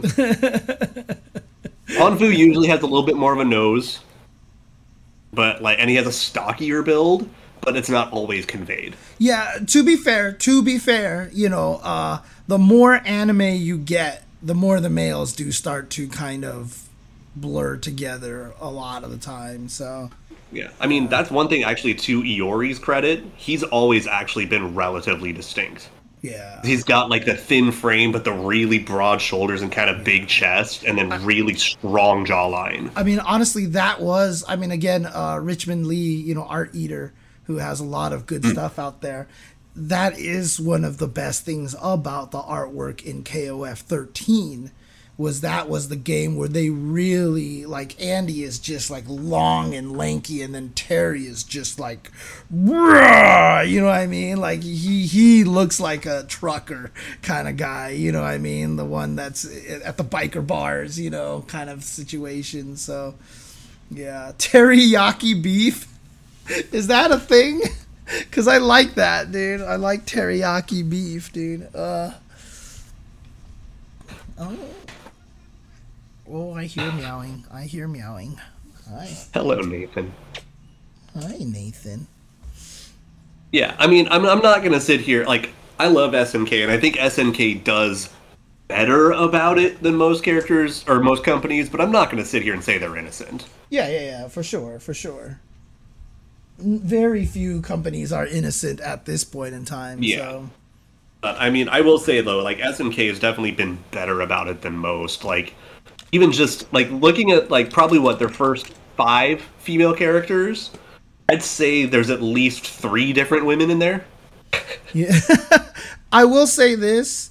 I would agree with you up until Street Fighter 6, because I really, really like what they've done with Street Fighter 6, because even Manon, who could have been so easily generic, is very, very distinct, you know what I mean, from a physical features kind of standpoint. So I'm really happy with what they did in Street Fighter 6. Yeah, and I mean, even leaning further into it though, is her facial structure is super, super unique. Yeah, which actually drives me nuts when I see artists draw her and they homogenize her into the standard face. I look at a lot of the Manon art out there, and when they do that, I get kind of frustrated, Yeah, there are a few artists I see that tend to draw her more like the Morrigan art you like, which I feel is a happy medium. I think it's a happy medium. Yeah. So there's a lot of lore reasons for Shermie. But the most heavily implied one is that she actually has a very terrifying stare, and that it actually just freaks people the fuck out. Yeah. One day it's revealed that she has no eyeballs. No, I'm just kidding. It's actually kind of terrifying. Makes me think. Well, I mean, that Orochi blood though. I mean, it's one of those things, I actually wouldn't be surprised if she actually always has the snake eyes going on, and that's way too distinctive. Oh, yeah. That would be kind of a cool way to do it. I don't know. Just picturing Shermie with eye sockets instead of actually eyeballs is terrifying, but then bringing it all the way back around to that Final Fantasy VIII ending picture with Squall with the giant hole in his head is terrifying. I mean, the thing is that, let's imagine for a moment that Shermie actually doesn't have eyes. That means she's doing all that shit blind and operating on sound and smell. Yeah, I know, makes her right? scarier. Well, see, again, she can't secretly be Medusa, because I don't know what it was probably Clash of the Titans' fault that they changed it so that when Medusa stares at you, her eyes glow and turns you to stone. Like, that was never supposed to be what Medusa is. Medusa's just supposed to be so ugly, you just turn to stone when you see her. Like, that was just it. She's just so hideous that you turn to stone. But now Medusa is, I have powers and I turn you to stone with eye beams, you know? Well, I mean, the thing is, though, is that it works for a different reason, because it basically layers her like serpent scales to be similar to that of like a basilisk. Yeah. And makes it more of an ability. Yeah, because Clash of the Titans... It's not far-fetched. Yeah, Clash of the Titans was one of the first real representations of Medusa in pop culture, and yeah, the Ray Harryhausen, God bless Ray Harryhausen, dude. There's just still something magical about the way his shit looks. But yeah, like the when fucking skeletons, dude, right? And when she turns and then her eyes glow and the guy's like, like, it's so crazy. I mean, they even said, like, look at her through your reflection. That was Clash of the Titans. You could fight her by seeing her through the reflections. The original way she was designed, that would still turn you to stone. But, you know, they changed it to direct line of vision, so it's all good. Yeah. And then even Castlevania has boss fights with Medusa with fucking eye lasers. Yep, exactly. Oh. And then you turn to stone, you gotta shake. And then you get the 1 in 256 chance to turn to that sick fucking gargoyle. Yeah, that's right. I completely forgot about that. Yes. Oh man. Yeah, see, like, oh man, I just looked it up and now I'm just like getting mad again. But like when you see like the GBA Samus endings, you know. Oh god, really? Do I have to scroll through all these pictures? Can this even be actually, I hate to say it, but I will say Zero Mission actually has one of my favorite pictures of her. Oh, yeah. But see how she has a very distinct face? They gave her this extremely long chin. You know what I mean? Like, it's... I mean, not really. Actually, the center of her face is protruding a bit, too. It's a really weird angle. Yeah, but it's definitely more distinct. See if you can find one of the cutscenes from Zero Mission where she's looking at her ship, or when she's looking at the space pirates after being attacked. No, these are all endings. Those are all endings. Okay. Yeah, it's the scene after you beat Metroid 1 and the space pirates shoot you down and you start the Zero suit. Oh, yeah. There's a picture in there that I just absolutely adore. I think it's one of the more like distinct pictures of her. Gotcha. But yeah, no, I'm still like a Metroid 2 to Metroid 3. That is fucking Samus. And Zero Mission just fucked it all up forever. Like now, even the Prime game, she's in the Zero suit, and right. And then Other M happened. And then Smash Brothers just solidified it all the way, right? Because it was unavoidable. Yeah, Smash Brothers Zero Suit Samus was... I mean, like I said, the thing that makes me the most mad is that her face in Smash Brothers is just so generic all of a sudden, and it makes me sad, so... Yeah, I will say, at least Smash Ultimate did a little bit of upgrading of her in some regards. Oh, really? Okay. They helped her a little, but... Like, again, like, you'll have to forgive me, I get pretty fucking passionate about the Metroid series, because that's still, like, my favorite video game franchise. Yeah, that's... Especially, like, if you take all fighting games out of the equation, it's clearly the Metroid franchise. Right. Would you say it's even more your favorite franchise even more than, like, SNK properties? Well, I guess that's if you remove the fighting games, then if you remove fighting games, it's free. Yeah. If I can't remove fighting games, then, like... They're pretty neck and neck. It's one of those, like, it's hard to say because apples and oranges. Right, yeah. Because, like Metroidvanias are just, I just fucking love that genre and everything it can be. And most of the time doesn't actually live up to. Right, Which, again, like, Super Metroid did set some kind of unrealistic expectations. And I give everyone that point. Like, yeah, nothing can ever be Super Metroid ever again. We'll never, no matter what, we can't have that again. I mean, going back to when Nintendo was making games on the Super Nintendo, holy shit.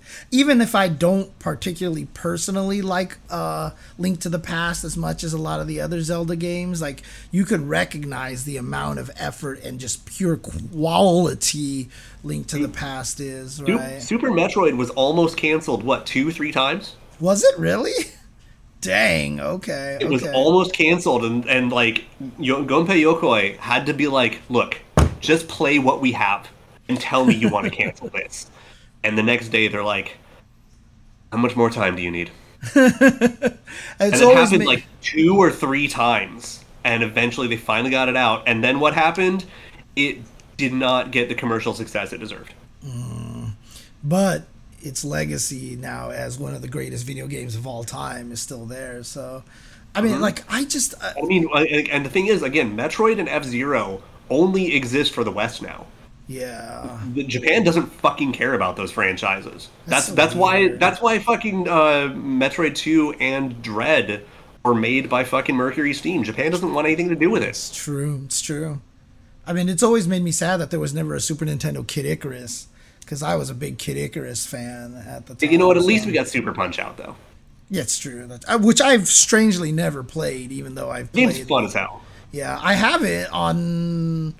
I think it's on the Switch. I think it's one of the games I can play on Switch right now. One day I wanted to sit down and just go through it, but I just never played it on the Super Nintendo. It was just one of those times. I think, for me on the Super Nintendo, my games that I didn't play was just because I had to buy all my games myself out of my own allowance, and I didn't get a lot of money.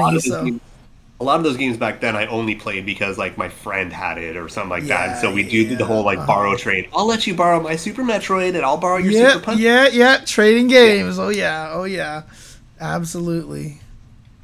Oh man. So I never really got into Advance Wars, which is extra funny because you having the handle of Olaf, my friends would love to give me shit about Advance Wars having a character named Olaf. Okay. But I never got into Advance Wars. But I'm glad that series is at least getting a second chance at life. Because being a tactics RPG in that era was actually hard. Are they making a new Advance Wars all of a sudden? Oh, they're remaking and re-releasing. Oh shit, I didn't even know. Okay, well, I mean, I probably knew, but just didn't remember because, like I said, Advance Wars is not a game that I've ever played or had anything on the, it's not on my radar, so. Yeah. But yeah, no, like, tactics RPGs, when they originally came out, were relegated to Final Fantasy Tactics, and if you're real lucky, Tactics Advance, maybe Disgaea, and then everything else you've never fucking heard of. That was it. Another ignored Nintendo IP, Punch-Out. That's a hard game to keep making more stuff for. They did make the Wii version of Punch-Out, but you could tell it had no budget, dude. That game definitely. Yeah, and I mean, at least fucking Little Mac made it into Smash finally. So. Yeah, that's true. But yeah, like, I mean, I didn't even like Final Fantasy Tactics when it first came out. I had to use Disgaea as my gateway drug into Tactics RPGs, and then went back to Final Fantasy Tactics and liked it. Yeah, that's a game that I've never actually played, and everyone gets mad at me about. I never played Final Fantasy Tactics, so. So, as much as I would love to recommend it to you, because it's cool, and it's good, and has a lot of good things, and, like, historical, like, parallels and shit, because it's based on the War of the Roses. Right. It's a time investment. Yeah. That's the thing. And there are enough other games that you have way too much time that you need to invest in first. Yes. So. Yes. Like, if you ever do try to go into Final Fantasy Tactics, just go ahead and use a fucking strategy guide and play the PSP version. Yeah, I've always heard the PSP version is the right one. Although some people have told me that the mobile versions are actually pretty good, too. I mean, aren't they just, like, the PSP versions, but just made easier to get to? I think so, yeah. Yeah. So Tactics Advance is an entirely different-ass game. So, like, that's just the thing. Like, most people who like the original Tactics don't like Tactics Advance. They're completely unrelated. Final Fantasy? Oh, okay, yeah. Okay. They're completely unrelated in most ways. And fucking Tactics Advance has a really weird judge system that drove a lot of people up the fucking wall. Okay. That's the whole thing. That's cool though, but I mean, it's good that you can you can speak to that, so you've got the experience. But yeah, I fucking love Disgaea. I definitely own La Pucelle Tactics, and that game is actually pretty fucking brutal. I have worked on a tactic RPG, and I regret every bit of it. No, I take it back. There was one character that I really liked, but because it's an obscure and shitty game, that character never gets fan art. Oh, of course, right. Okay. I'm sorry, not even just fan art. It's hard to find the official art for this fucking character. Nobody cares about that franchise. Interesting. Okay. Yeah. So, shit happens.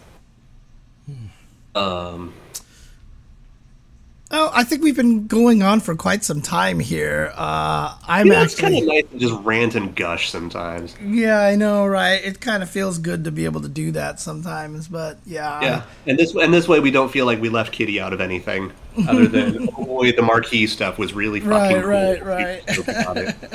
We just got to do our old man yells at clouds kind of thing, so you know. Yeah, I mean, I still have shit that I promised to unbox on the stream so that everyone can see it, and I haven't actually gotten to do that yet. But I'm waiting for Kitty to be around for it because she wants to see it too. Yeah, for sure. And we did promise last week that we would read through the Sylvie story stuff, but because without Kitty, we're not going to do that. So we will try to get to that next week. Okay. Because I want to go through Sylvie's story. I still haven't even read it myself. I don't know what to get into other than boy, Shermie. Really? Oh, okay. I don't know shit. Gotcha.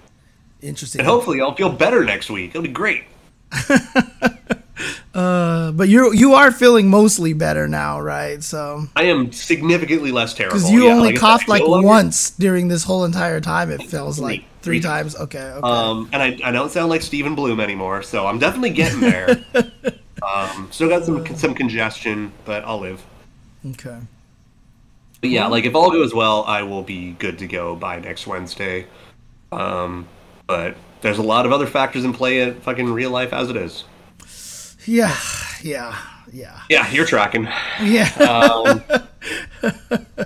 I guess now is a good time to call it. So we just need to think about what to exit on. And I think there's really only one suitable choice to exit on. Okay, yeah, because someone is hungry too over here. So you know. Optimus Prime? No. Actually, Optimus Prime's probably hungry too. So I need some Energon. All right. Cybertron, our home. Oh man. Okay. Roll out. Anyways, what are you saying we close out on? That SimCity song.